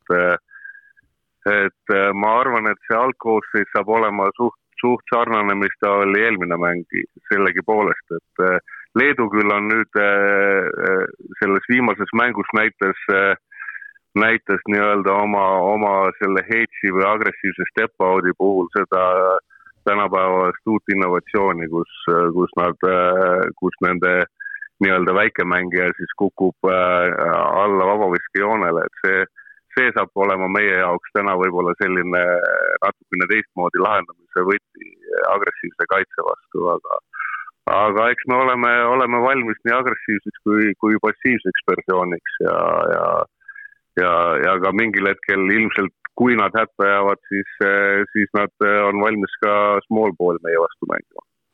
Jällegi sa mainisid, et te eeldate, millist kaitset mängitakse nii Kullamäe kui Rosenthali vastu, aga siin eile meedias vastaste peatreener Max Viitis tõi välja otse loomulikult Maik-Kalev Kotsari ja ka mingisugused variandid, mis on tema vastu välja mõeldud, et nii-öelda ka meid siis kuidagimoodi üllatada, et oskad sina või oskate teie treeneritega spekuleerida, et millega siis Maigi vastu nii-öelda üllatama tullakse, teades, et Leedul on tegelikult korvi all ikkagi meeste osas augud sees? No ma arvangi, et see sama pick and roll kaitse, mis mina nimetan Iisala kaitseks või praegusel hetkel Pariisi kaitseks, et seal see tagamängija proovib seda nii-öelda short rolli osa ära võtta, et sellega ilmselgelt nad tahavad Maigi pick and rolli mängu natukene mõjutada, aga ma usun, et nendel on piisavalt uhkust, et kui mäng käib läbi korvi aluse, et siis nad arvavad, et nad saavad ikkagi Maigiga 1-1 hakkama. Leedu tegi Poola vastu vaid 4 pallikaotust, meie Makedoonia vastu omakorda 16. No see on kindlasti koht, kus tuleb ka omad korrektuurid, parandused täna koduväljakul teha. No see oli videoruumi töö, et sai näidatud neid lihtsaid asju, mille pealt me ei tohiks nüüd teises mängus palli ära kaotada ja ma usun, et see oli vajalik ja mängijad oskavad sealt omad korrektuurid ära teha. Sinul ja Heikol on Indrek üsna värske kogemus olemas, kuidas Unibet Arenal endast paberi peal tugevamat võita. On see teil ikkagi korralikult täna Jukkal edasi antud? No seda ikka on edasi antud, et seal on väga suur see emotsionaalne faktor, et me peame ikkagi normaalselt minema saama ja kui see saal taha tuleb, et see annab nii palju lisakäiku juurde, et kõigepealt peame meie oma töö ära tegema ja siis me saame loodetavasti rahvalt jõuda juurde. Kui eriline tunne sul endal on, et sa tead, et täna see Unibet Arena läheb mõnusalt täis, isegi seisukohad, ma sain aru, läksid veel viimasel hetkel müüki, et kui eriliseks, ütleme, ühe treeneri jaoks selle mängu teeb? No kindlasti teeb ta selle eriliseks, et kõik need mängud, kus meil on olnud siin kodus palju rahvast, et see on hea tunne ja see on selles suhtes positiivne stress, et ta annab tegelikult mõnusat sellist jõudu juurde, et ka treenerid, kes siin tegelikult nende akende ajal ju teevad sportlastega sarnase koormusega tööd, siis see on koht, kus sa näed, et võib-olla sellel tööl on mingi väärtus. Ja tahtsin just sama asja küsida, kui tähtis see, ütleme, treenerite või organisatsiooni jaoks on, et kui rahvast tuleb sisse, nii ka Kalev Cramo kui sellel näitel, et see on nagu tunnustus, et järelikult teeme õiget asja või? Just nii, et jah, täpselt nii ta ongi. Ja lõpetuseks, Indrek, enne kui sind hommikusesse treeni ära laseme, ma pean küsima, kuna sa siin oled, Kalev Cramo Eesti-Läti liiga liider, hetkel treeneriteta. Kuidas see asi praegu toimib? Meil on Henriette Borilla on seal, kes tegelikult siis nii-öelda silma peal hoiab füüsilise poole pealt ja me oleme siin sättinud seda graafikut ikkagi niimoodi, et kui me oleme siin kodus olnud, siis me oleme saanud võistkonda vahepeal silmaga ikkagi näha ka ja teinud väiksed suusaksed trenni seal ka. Aga peab vist tõdema, olgugi, et Eesti on kõige olulisem ja alles oligi siin ka vabariigi sünnipäev, et kõige parem lahendus see vist ikkagi klubi vaatest ei ole. No kindlasti ei ole, aga Eesti on väike riik ja eestlased peavad olema nii-öelda paindlikud oma tegemistes ja olema alati valmis nii-öelda hakkama saama. Et ma arvan, et see on see, mis meid saadab kogu elu, et meie väiksuse juures me peame niimoodi toimetama. Väga ilus vastus, Indrek. Igal juhul soovin edu.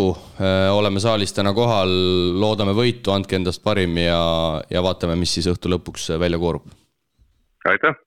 Täna õhtul siis, algusega kell 7, ootab meid ees Unibet Arenal rahvuskoondise EM-valikmäng Leedu vastu ja katsume siis Indrek Reinboki sõnade lausete järel siin omalt poolt ka võib-olla väikse analüüsi teha nii sellele Makedoonia mängule kui ka siis eelvaate tänasele Leedu kohtumisele ja selles mõttes ma alustaks võib-olla niimoodi, et see stardiplatvorm tegelikult mehed tänase mängu osas on päris hea, et me saime Makedoonia vastu võidu kätte, mis oli kõige olulisem ja me ei saanud seda hea mänguga, ehk siis selgelt ma usun, et kogu võistkonnal on selline heas mõttes nälg, et tahetakse mängida paremat mängu. Teiseks, meil on täis maja. Kolmandaks, meil ei ole ju tegelikult mitte mingisugust võidukohustus ja neljandaks ma ütleks veel ka seda, et võib-olla mõnes mõttes on isegi hea, et see Leedu nii kergelt sellest Poolast üle rullis, et see võib-olla neid jällegi paneb nii-öelda spordipsühholoogia mõttes natukene sellisesse rahulolu tundesse. Et ma justkui näen, et meil on tegelikult igas mõttes kõikide aspektide vaates täna väga hea võimalus Leedut koduväljakul üllatada või te vaidleksite mulle mingis osas vastu? Ei vaidle mina.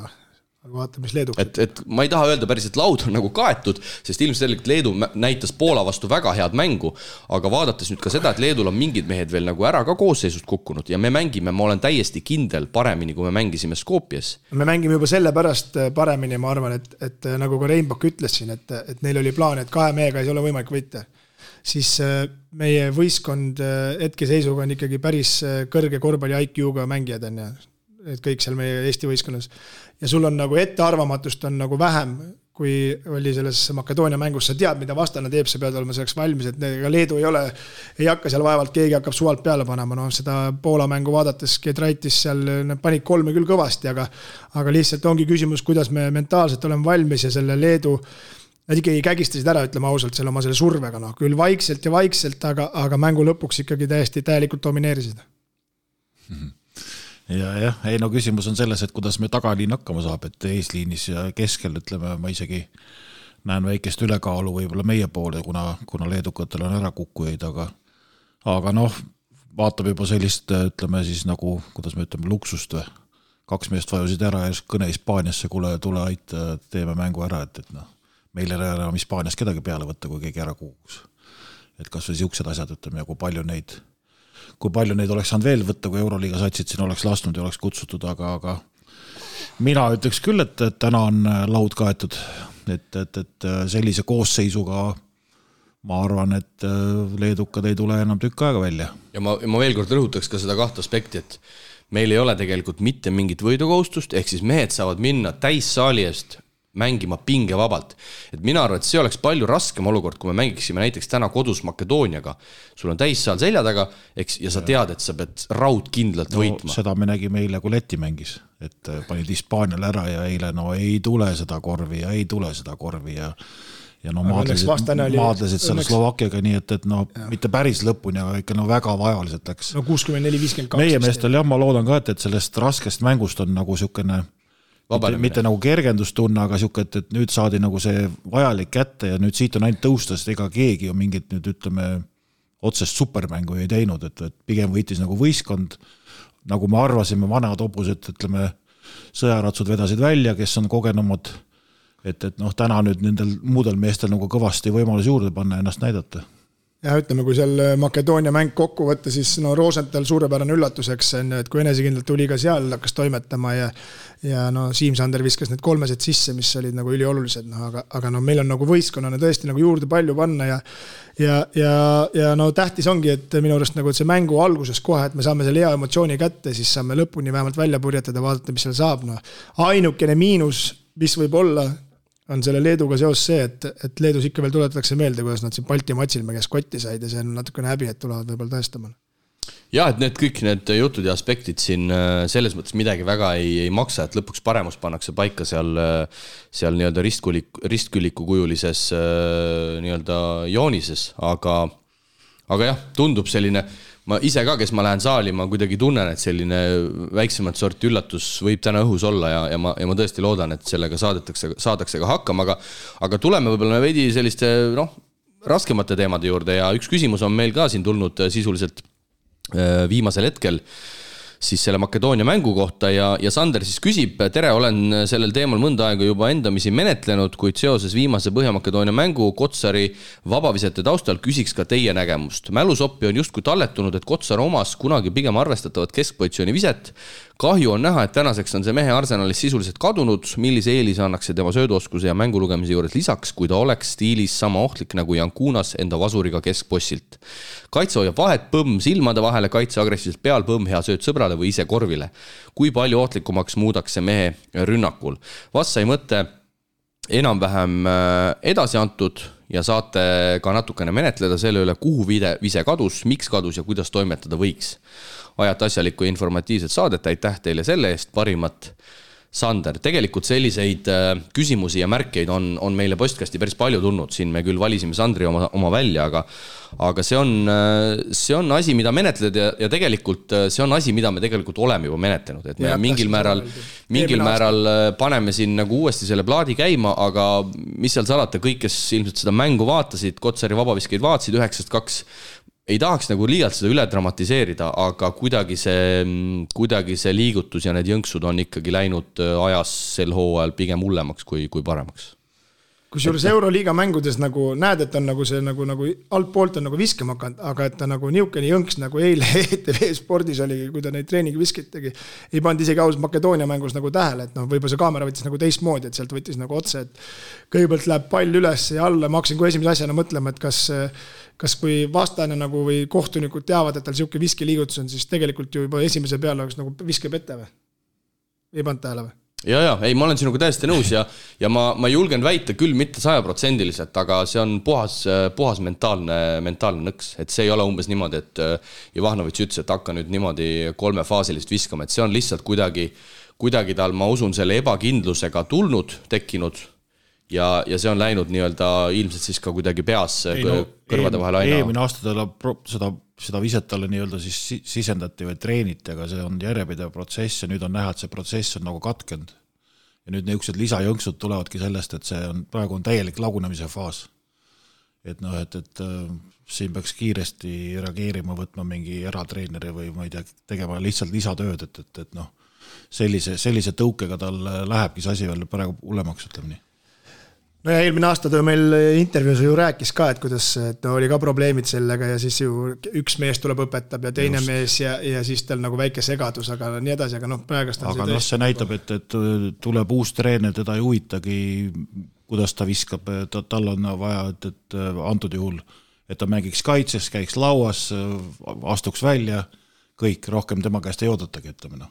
Ja ilmselgelt kui ei ole nüüd, ütleme sellist teist või kolmandat treenerit, kes siin nagu reaalselt nagu tahab paremaks teha või aidata, siis oledki üksinda seal lahinguväljal. Ja no ma ütlen, praegu mina näen küll, et seal on ainult lagunemise faas. Ja ilmselgelt me ei ole nüüd need, kes tahavad seda asja siin nagu hullemaks teha, eks, sest meie see analüüs siin, et nii ja naa, see ei päästa midagi, aga ilmselgelt, kuna me teeme korvpalli podcasti, siis me ju näeme seda ja sellest nagu selles mõttes peab rääkima, aga ma arvan, et me siin seletsimegi üsna selgelt lahti, et kus see tuleb, ilmselt miks see tuleb, eks Maik teab seda ise kõige paremini, aga ilmselt asi on ka selles, et hooaja keskel seal nagu nüüd midagi otseselt väga palju parandada on väga keeruline. See saab olema puhas suvine töö. See ju praegu tegelikult on tagajärg, et ega need Ameerika aastad ju teda ju edasi selles mõttes ei viinud.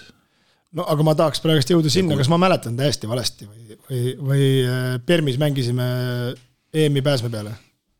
Ta koputas ju vabaviskejoone juurest 3-4 meetri pealt keskpõitsi visked rahulikult vasaku käega ja täitsa normaalse viske. Mida kõrgemal tasemel sa mängima lähed, seda rohkem sa lähed nagu rollidesse, ütleme. Ja kui ise just räägid, et Howard viskab siis peale, kui ise tahab, siis kui nüüd Maik viskaks ka ise peale, kui ise tahab, siis sellest mängust ei tule midagi välja, ütleme. Jah, ma tooks selle Papagiannise selles mõttes nagu positiivse näitena siia ka sellesse rubriiki, et mees, kes ka tegelikult sisuliselt ei visanud Euroliigas peale kaare tagant ja nüüd viskab ikkagi peale ja viskab väga hea protsendiga, aga muidugi, kui me vaatame Papagiannise viskeliigutus, siis see on sisuliselt nagu viska ja viskeliigutus. No vot, see on nüüd see, et sa tuled võistkonda, treener näeb, et sa taod näiteks trennis, ütleme, sealt joone tagant ikka väga kõrge protsendiga, aga enne pole sul lubatud seda viset võtta. Ja nüüd sa teed oma mängupildi niimoodi, kõik teavad, et tõmmatakse tema pealt kokku näiteks. Ja ütled, et proovi, et ma annan sulle näiteks 2 viset. Et 2 korda võid proovida, kui paned mõlemad ära, on sul 1 ekstra visa veel. Aga sa ei pea hakkama kõmmutama 10. Ja võt temaga nüüd on see aset, et nüüd on talle antud mingi luba, viskeliigutus, nagu sa ütlesid, on väga okei, kõik toimib. Ja nüüd hakkab vaikselt minema ja ongi selle otsa nagu lahti saanud. Ja siis tuleb järgmine mees, ütleb, et kuule, alloo, 0, kõik ei viska peale. Eks see ongi nagu treenerites kinni, kes kuidas sulle mida serveerib ja mida ta sult näeb ja mida ta sust nagu mingit ekstrat tahab välja tuua. See hetkel tahetakse Papagianiselt ka 3 viskeid saada. Ei nagu mõtle, kui ta arv ei ole iseenesest suur. Mõtle, kui ta paneb 2 tükki ära, see tõmbab ju mängu nii laiali, et see teeb teistele kohe ruumina. Ei, no seal ongi juba selles mõttes valus relv. Aga jah, tulles siia Kotsari vabavisete juurde, siis ma julgen küll kõikidele Eesti koondise ja Baskoonia jälgijatele öelda, et sel hooajal ilmselt ei muutu midagi ja ei ole mõtet sellest enam nagu väga kaagutada, et Maiki ootab ilmselt ees korralik suvine töö selle asja välja juurimisel ja loodetavasti. Ja siin tuleb ainult toetada. Ja täpselt, et me sellepärast väga ei taha seda teemat ka nagu puudutada, et mitte, et ilmselt Maik nagu Eesti podcasti kuulaks, aga see on nagu asi, mis on puhtalt nagu mentaalne teema ja las ta viskab ta sisse, viskab ta mööda, päeva lõpuks on nii nagu on. Õnneks on olnud ju hooajases paremaid päevi ka nii. Et see lihtsalt see 9-2 oli hetkel, me vaatasime Eesti mängu, meil oli muidugi paha tuju, aga tegelikult Euroliigas on protsent päris okei ju ja Hispaania liigas ka selle hooajal ei.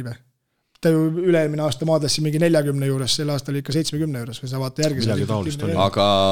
Aga mis ma tahan öelda, et alati vaatadki mingid mängijad ka, kelle vastavad sinna oma elu jooksul mängid, et nii koleda viskega pole võimalik, eks aga viskab sisse, mis kõige tähtsam viskab sisse, peast ise endaga nagu rahul on, et see liigutus on maitse asi, et kõik ei viska nagu Steph Curry peale. Hispaania liigas Maik-Kalev Kotsari vabaviska protsent 76. 76, mis on tegelikult keskmänge kohta ikkagi täitsa korralik protsent. Igal juhul, kui me räägime seda 45-ga siin maadlas siin eelmine aasta Baskoonias. Just. Nii et jääb lootud, täna on parem päev. Aga huvitav lihtsalt, kui siia veel selles mõttes korraks jääda, ilmselgelt Leedu on nii tark korvpalliriik, et ma usun, et seal on ilmselt selgelt märku antud, et kui Kotsar on teatud positsioonis, siis las läheb teenib need sealt välja. Seda võib eeldada küll, jah. Et selleks ilmselt Maik ka ise on valmis ja vaatasin kiiresti Maigi protsendiga Euroliigas üle, nagu sa, Kristo, olid üsna kindel endal omaselt siis 73, nii et tegelikult, kui see liigutus nüüd kõrvale jätta, siis ta on jumala korralikult sel hooajal vabaviske. Ma lihtsalt ei olegi nagu ennem tähele pannud, et see nagu nii, tuli nagu nii laivis, nagu nii otse ette tuli, et see nagu sa ütlesid 3 faasiline vise, et me ei olnud nagu ennem nagu seda märganud. Aga seal ongi vaata see point, et kui sa sellise jõnksutava viskega viskad sisse, siis keegi nagu ei ütle midagi, aga kui sa vaata mööda viskad, siis on kohe, et mis toimub. Aga see selleks. Jaa, et ei, no selles mõttes ongi, et eks seal ongi kõik asjad, et ega seal on kõik seotud mänguaeg, enesekindlus, nii edasi, et noh, ega tõele aru vaadates ma ei saa aru, miks ta nii Baskonias mängida saab. Ja positiivne on see, et pakutakse uut lepingut, aga lihtsalt nagu, aga no see on treenerite valikud ja iga treeneriga võib-olla asi ei sujugi. No. Tuleme veel selle Makedoonia mängu juurde. Sander Raieste siis alustas mängu algkoosseisus. Noh, selgelt me võime öelda, et ta vastaste liidermängijaga hakkama ei saanud, aga ma selles mõttes Raieste kaitseks ütlen jällegi seda, et ilmselgelt mis ta nüüd oli, Dimitrevitš, oli ka mängu alguses värske ja no ilmselgelt on klassiga mängumees. Aga selles mõttes ikkagi päris huvitav, et Raieste teisel poolel väljakul ei käinudki. Et jällegi nagu intervjuus Indrekule sai öeldud, lõpuks ju jumal õige otsus, Eesti võitis selle mängu ja ma arvan, et Raieste on nii mõistlik vend, et ma arvan, et ta ei teinud sellest eriti numbrid. Aga kui nüüd hakata mängija vaatevinklist mõtlema, siin pannakse alguses vastaste kõige ohtliku mängumehe peale, noh, sa selgelt ikkagi nagu ebaõnnestust selle rolliga, sa teisel poolel sind ei kasutatagi, mis võistkondlikus vaates on nagu õige otsus, ja siis sa mõtled, et selle Ivanovitsiga panin 3 päeva seal neid joonekaid, et siia koondisesse tulla, siis võib paha tuju peale tulla küll. No ei usu. Aga täna on uus mäng ja uus päev. Ja... Sellesse ma ei usu. Ei, aga seda ma mõtlengi, et see ongi selles mõttes Eesti koondise pluss, et meil ei ole mingeid superstare, usu mind, mingi vend, mingi kõrgema egoga vend kui Raieste ütleks küll, et kuule, tšau, paka viimane aken. Ma ei tea, aga ma eeldan, et need 3 treenerid, kes meil seal on, et need nagu räägivad ka ikkagi. No kommunikeerivad selle asja. Mida nad, miks nad nii tegid, mis see nii oli ja nii edasi on, et seal ei ole nagu selles mõttes, et nagu, noh, kui seal oli ka jutuks, et Suurorgei sai võistkonda, ei saa minutitki nüüd jääb välja, noh, see on täpselt sama asi, et sa pead olema nagu selles mõttes õnnelik, et sind see protsessi kaasati ja sa võtad oma nagu osa sellest ära, et sa saad siukse klassiga meestega trennigi teha selle 4 päeva või nädal aega, ütleme enne. Et noh, seal ma ei usu, noh. Ainuke asi, kui Raiest ise oma peas nagu ei keera ära, et ta ise mingi ebakindlus endale tekitab, noh.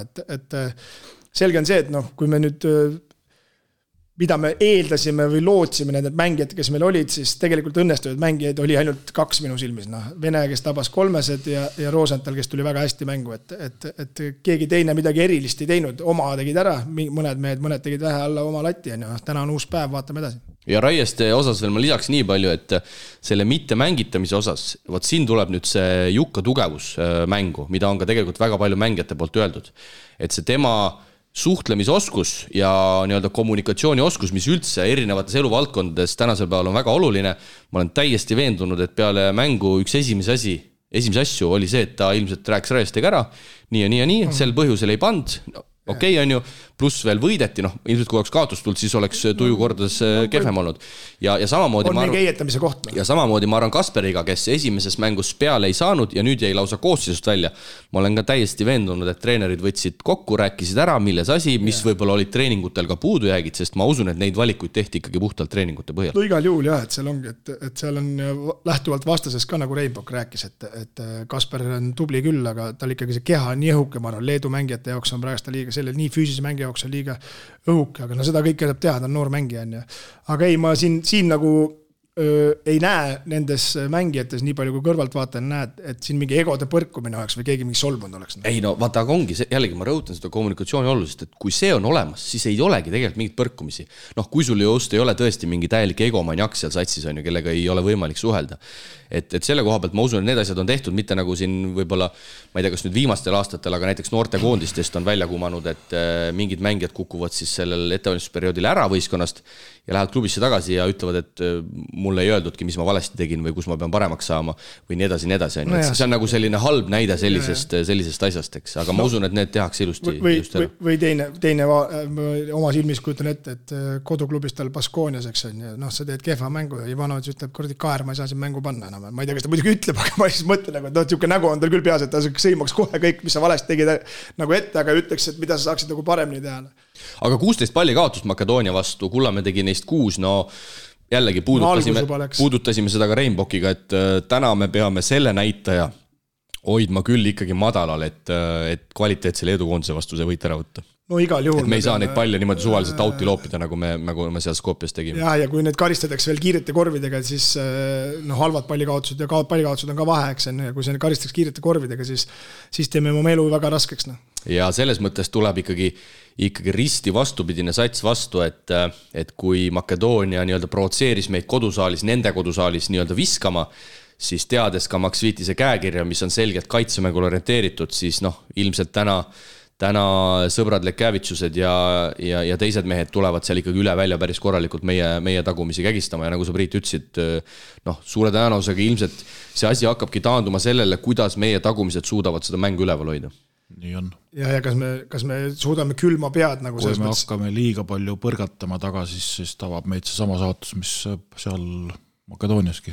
Et kas me suudame nii palju külma pead hoida, et ei ole vaja nagu tõestada kellelegi, et kui ta survub mind, et ma kohe teen 1-1 ära ja kas ebaõnnestub ka veel see, siis teised 4 meest ei ole üldse mängus, nagu, et siin ikkagi tood selle palli üle, toimetad ilusti, kõik mehed on osalised, et Kullamäe ka, eks ta jälle nüüd üle pikka aja pandi number 1 peale, ta seal koduklubis viimase mängimise vaadanud olen, ta ikkagi paneb 2, et nüüd on jälle 1 ja kombineerimine käib. Ja ikkagi näitas see mäng, et see ei ole ikkagi nii lihtne sellisel tasemel vaata, tulla ja kohe see asi ümber pöörada, et ilmselgelt ma arvan, et kui ta täna seda rolli täidab, see pilt on juba selgelt parem, aga vastane on ka mitu grammi kõvem. Vastane teab teda ju rohkem, ta juba mängis aasta Leedus, eks, et ega Makedoonia oli ka tema jaoks ikka kõik skautiga ära teinud ja survestas õige koha peal. Ja Max Viitis tunnetada selles mõttes hästi. Just, et siin on pigem hakkavad siuksed nüansid näiteks, et kui Maiki vahetatakse, ma vaatan, et kes need tsentrid on, see Plasevits, Maldunas, kes ei suuda perimeetri peal kaitsta, et kui tuleks Gregor näiteks ja koputab 2-3, võt see tõmbab nagu mängu laiali ja lööb augu sisse. Et nagu siuksed käigud hakkavad täna nagu rohkem maksma. Aga jälle, kui Leedu kaitse peale mõelda ja mõelda sellele, et nende kõige kõvem luks Giedraitis sai vigastada, jällegi mulle kuidagi tundub, et kõik asjad nagu loksuvad meie jaoks nagu vähemalt paberil nagu paika, et ma loodan, et see ka teooria praktikas saab niimoodi täna seal saalis olemas, aga selline, mis seal salata, siuke hea tunne on kuidagi. Ja, oleme ausad, et sa vaatasid seda Poola mängu kahjuks? Lõppu ainult kahjuks. Kui sa seda Poola mängu vaatasid, siis nad ikkagi kägisid selle Poola ära seal 7-8 meetri peal, et seal see asi nagu lahendati ära, et kui me sealt juba saame sammu edasi, siis on meil juba läheb palju lihtsamaks. Et ei taha tõesti kuidagi neid ootusi võib-olla siin ka liiga üles kruttida, aga jah, ootus tänase mängu osas on suur. Aga räägime ka teistest mängudest, mis siin võib-olla lähinaabrid pidasid ja Läti võidab taas Hispaaniat neljapäeval võõral väljakul 4 punktiga ja vaat selle mängu lõppu ma ka vaatasin ja selles mõttes on ikkagi pull, et mis taseme on Läti koondis saavutanud. Võidetakse võõrsil valikakne esimeses mängus Hispaaniat ja ei mingit eufooriat, ei mingit emotsiooni. Regular võit täiesti Läti jaoks. Nii peabki olema. Ja tuletame meelde, et MM-il siis võideti ka Hispaaniat, nii et Hispaanial muidugi üldse suured raskused, kui eile Hispaania kaotas võõrsil veel ka Belgiale, nii et mõeldes Hispaania koondise peale ja okei, Läti tegi selles mõttes hea mängu ja 75-79, eks, aga see viskab Belgiale 53 punkti. 58-53 see mäng. Täiesti uskumatu.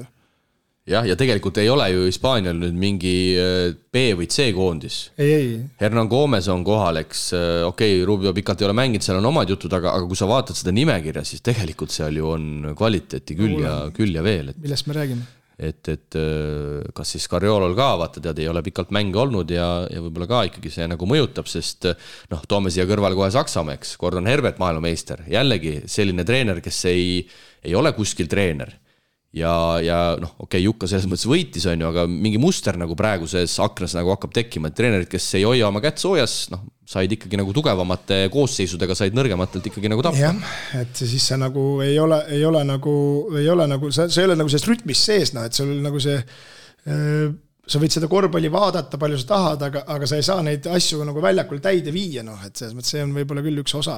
Saksamaa kaotas siis Bulgaarial, olgu öeldud, Cody Miller-McIntyre siis tassis Bulgaariat. No muidugi vaadates Saksamaa koondise nimekirja, siis nad tulid umbes samasuguse satsiga, nagu meie neid siin MM valikaknas võitsime, et selles mõttes muidugi Saksamaa kaitseks saab seda öelda, et maailmameistereks ja siis sa vaatad seda nimekirja, Euroliiga tegelikult nagu ei pea mänge, klubid võiks nagu lasta neid mängijaid ja siis sa vaatad seda Saksamaa koosseisu, siis mõtled, et mis asja toimub, et ikka mingid C-koondis on nagu rivis. Aga kuidas nendega on? Läti ju on otse peal, eks? Läti on otse peal ja Poola on ka peal otse, eks?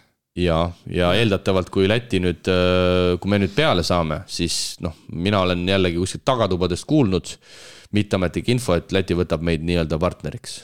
Aga ei midagi ametlikku, selles mõttes nagu oli, ei mõtlegi, aga nagu oli, Rias oli vist samamoodi. Et ma mõtlen lihtsalt seda, et aga kas mul kumas nagu läbi kuskilt, et kas nad ei oleks pidanud mängima seda valikturniiri üldse, kui nad ei oleks tahta? Ei, ikka kõik vist mängivad. Ja seal on viimased mitu aastat on ju olnud. Me olime ju Itaaliaga ühes alagrupis, nad said niikuinii. See on selles mõttes äärmiselt rumal minu süsteem, et sul on alagrupis võistkond, kes kindlalt on edasi. Ma arvan, et see Poola motivatsioon Leedu vastu ka, okei, nad lähevad mängima, neil oli okei koosseis, aga nad tead isegi, kui sul ikkagi midagi mängus ei ole. Ma mõtlengi, et aga siis ebavõrdsed grupid. Ja ma tahtsin sulle öelda, et igasse gruppi jägu ka seda võistkonda, et ühes grupis saab 2 edasi ja teises saab praktiliselt 3, mitte praktiliselt, vaid saabki 3. See on ikkagi jälle viiba poolt ära käkitud see asi. Pangu need siis kõik ühte gruppi, kes edasi saavad ja las need taavad niisama omavahel ja teised mängivad siis võidu peale. Kõik see selles mõttes näeb ikkagi nagu selline natukene humoorikas poolik välja, et nüüd Euroliiga nagu lasi jälle tegi nagu selle kompromissi ja siis mõtled see Saksamaa minust parim näide, sa vaatad seda koosseisu, mõtled, mis asi see on. Järgmine november, ütleme, Euroliiga ei lase, et huvitav, kes siis Läti koondist juhib näiteks. Okei, võib-olla Panki ei ole selle hetkel enam Euroliiga treener, aga kui võtta tänase päeva seis näiteks. Sest see aken tehti ju tegelikult ühekordseks. Jah, kui sa nii ütled, et mul täit nagu teadmist ei ole, aga minu teada ka siin vist mingit pikaajalist stiili nüüd ei ole. Ja me just rääkisime, et need topeltvoorud vaata Euroliigas, see oli puhtalt ju sellepärast, et nad pidid ette kuskil ära mängima. Et järgmine aasta seda kindlasti ei toimu praegusel juhul. Päris huvitav. Aga siuke küsimus veel, et kui me oleme Poolaga ühes alagrupis on, kas need Poola mängud võetakse üldse välja, jäävad 3 vahele või Leedu võitis praegu Poolalt 20-ga, eks? Kas seda mängu ka arvestatakse? Ei, kõik kaasa ikka. Selles just, Poola ikkagi osaleb kogu üritusel, mängitakse kõik mängud ära, võetakse tabel ette, kui Poola näiteks jääb viimaseks alagrupis, siis tõstetakse ta 3. ja see, kes oli 3, see eelmine ei pääse, kogu lugu. Peaks nii olema vähem. Nagu Audentes esiliigas. Jah, täpselt. Tabame näide siinkohal.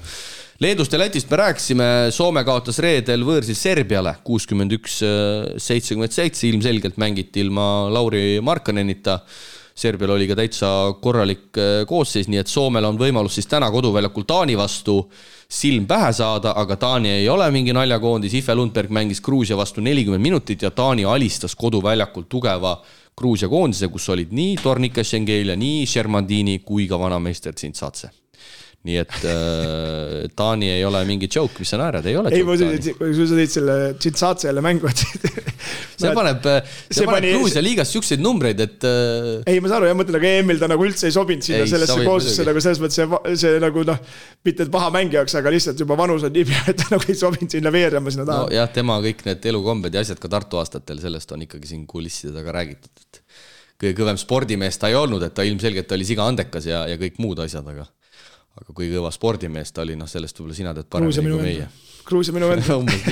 Ja täna siis lisaks meie mängule veel Poola kohtub koduväljakul Makedooniaga. Siiralt ju loodame, et Poola selle mängu ikkagi võidaks, et see selles mõttes meid aitaks, et kuna me võõrsil saime Makedooniast jagu, loodetavasti saame ka kodus, siis jääme lootma, et Makedoonia vähemalt kuskilt mingid lisavõite ei saa ja meie siis miks mitte ei võiks täna näiteks Leedut kodus ammustada. Või Poolat ammustada. Jah, täpselt seda siis juba järgmise aknas, mis on novembris ja selles mõttes korvpalliliidult igati tark lükke, piletid pandi juba müüki.